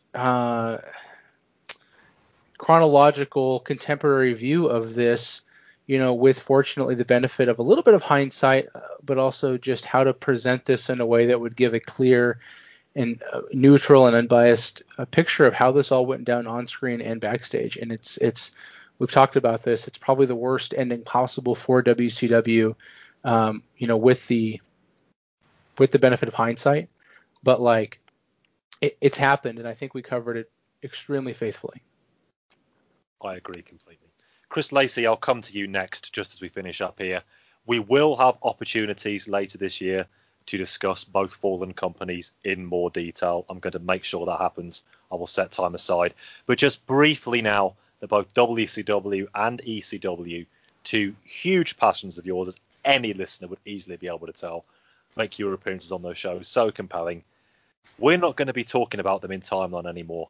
And even with 20 years distance, knowing this was coming, that's hard. That's really hard. Yeah, it's one of those of, obviously, if anyone obviously listens to ECW shows, the last few, it was really hard to sort of say a great deal about stuff because we all knew that the end was nigh, but the problem was, at the same time, the energy that the show was putting out on the TV, at the pay-per-views, was also very much doom and gloom and oh fuck, what's going on. At least with the WCW one, yeah, the product wasn't great, but there's been that glimmer of hope of the Bischoff deal going through and things like that. Whereas obviously with DCW, since they lost TV, it's pretty much been every month was, yes, they've been talking about TV, but Heyman's been offered something, he doesn't want it, he just is holding out for a USA deal. And it was hard. And the thing is, you sort of have to just keep going with it, which is why, like, when Eric and you both sort of go through those last few months of WCW, and you can tell that, because we do it, as I said, we do it in timeline. We're doing it as we know news is coming in. At least with the WCW side, there was these iotas of what could have happened, and you had that to go with. Whereas obviously with ECW there wasn't. But it is that point when, because because obviously I was watching this stuff 20 years ago when it all happened. I've in theory I've lived through it twice. Once first time round, and then now again for the show, and it still is a kick in the nuts that you go, how did two companies disappear, and not just did sort of go under, but go under so spectacularly at the same time.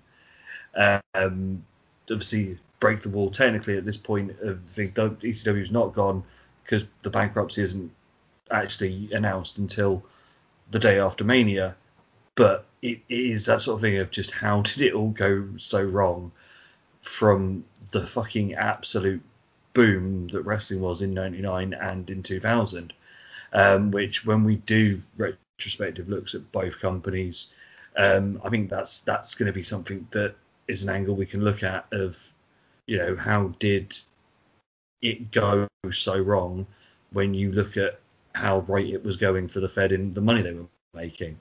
But everyone that's been on an ECW show, everyone that's been on a WCW show, some of the shit that we've had to watch, it is mind blowing that people didn't give up watching some of that shit. But then there was some amazing moments, and thanks to the show, I've gone back and been able to relive that. So yeah, they've gone for now, and who knows, 6 months down the line when we do the retrospective ones, we'll get to relive all the best bits again. But it is that moment of like, this was inevitable. We knew it was coming, but going through it again is just a kick in the tit again, just like it was first time round for me. It's going to take some adjusting to. It really is. Letting a bit of light and magic here, everybody.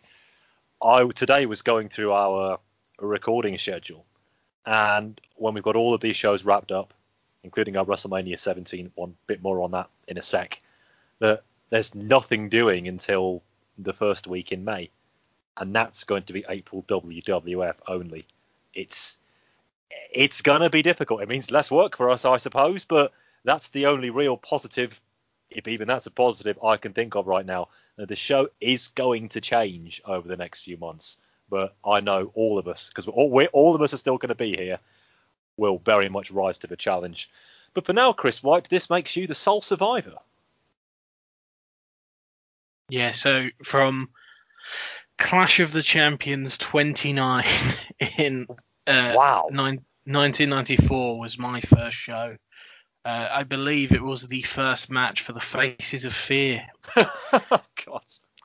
We've come a long way. We've got to WrestleMania 17.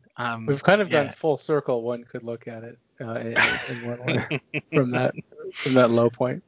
Yes. It's been one hell of a ride. I remember when Mr. Banda was running the show, and when Nitro was coming in, and that was going to change how we did the shows, and just like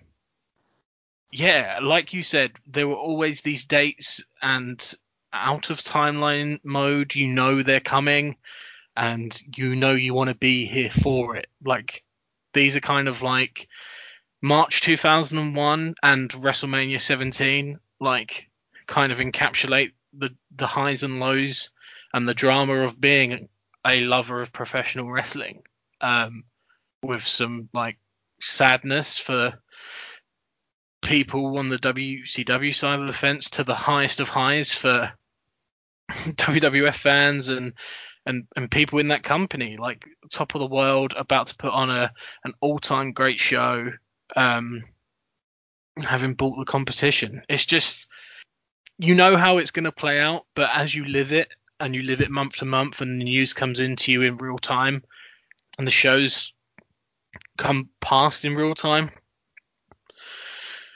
there are times when watching some of the WWF sort of pre-97, I suppose, where I was like, there's no way it happens. I've been lied to all these years. These guys don't win that war.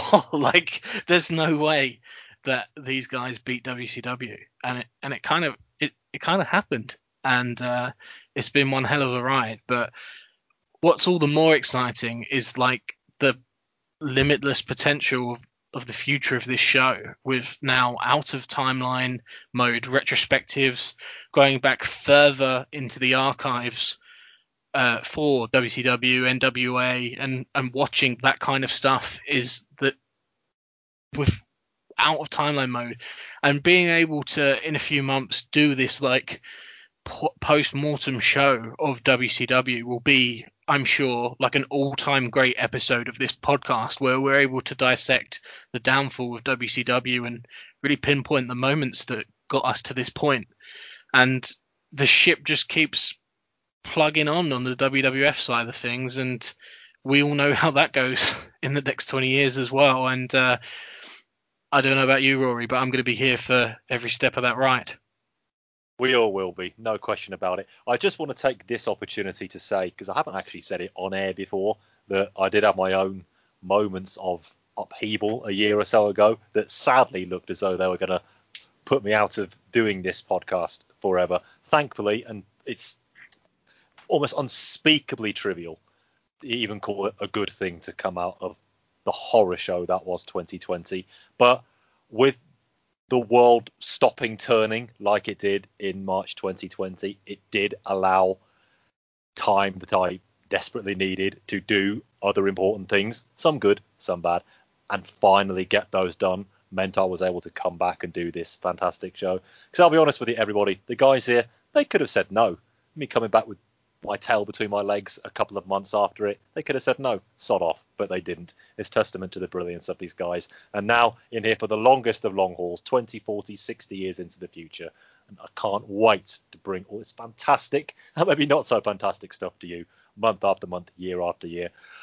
Like I always say, as long as pro wrestling existed 20 years ago from recording date, we will continue to bring it to you. But let's get much, much closer to home. What have we got to bring for you next week? We do have our full review of WrestleMania 17 coming up. I will be releasing that on April the 1st itself, exactly 20 years from the day of the show. All four of us and Dan Welling are going to be reviewing that match by match, blow by blow. Of course, we'll bring it to you in timeline as if the show has just concluded there and then. Everything will be broken down in our own inimitable, and I'm going to say it, bloody fantastic style. Really looking forward to recording that one.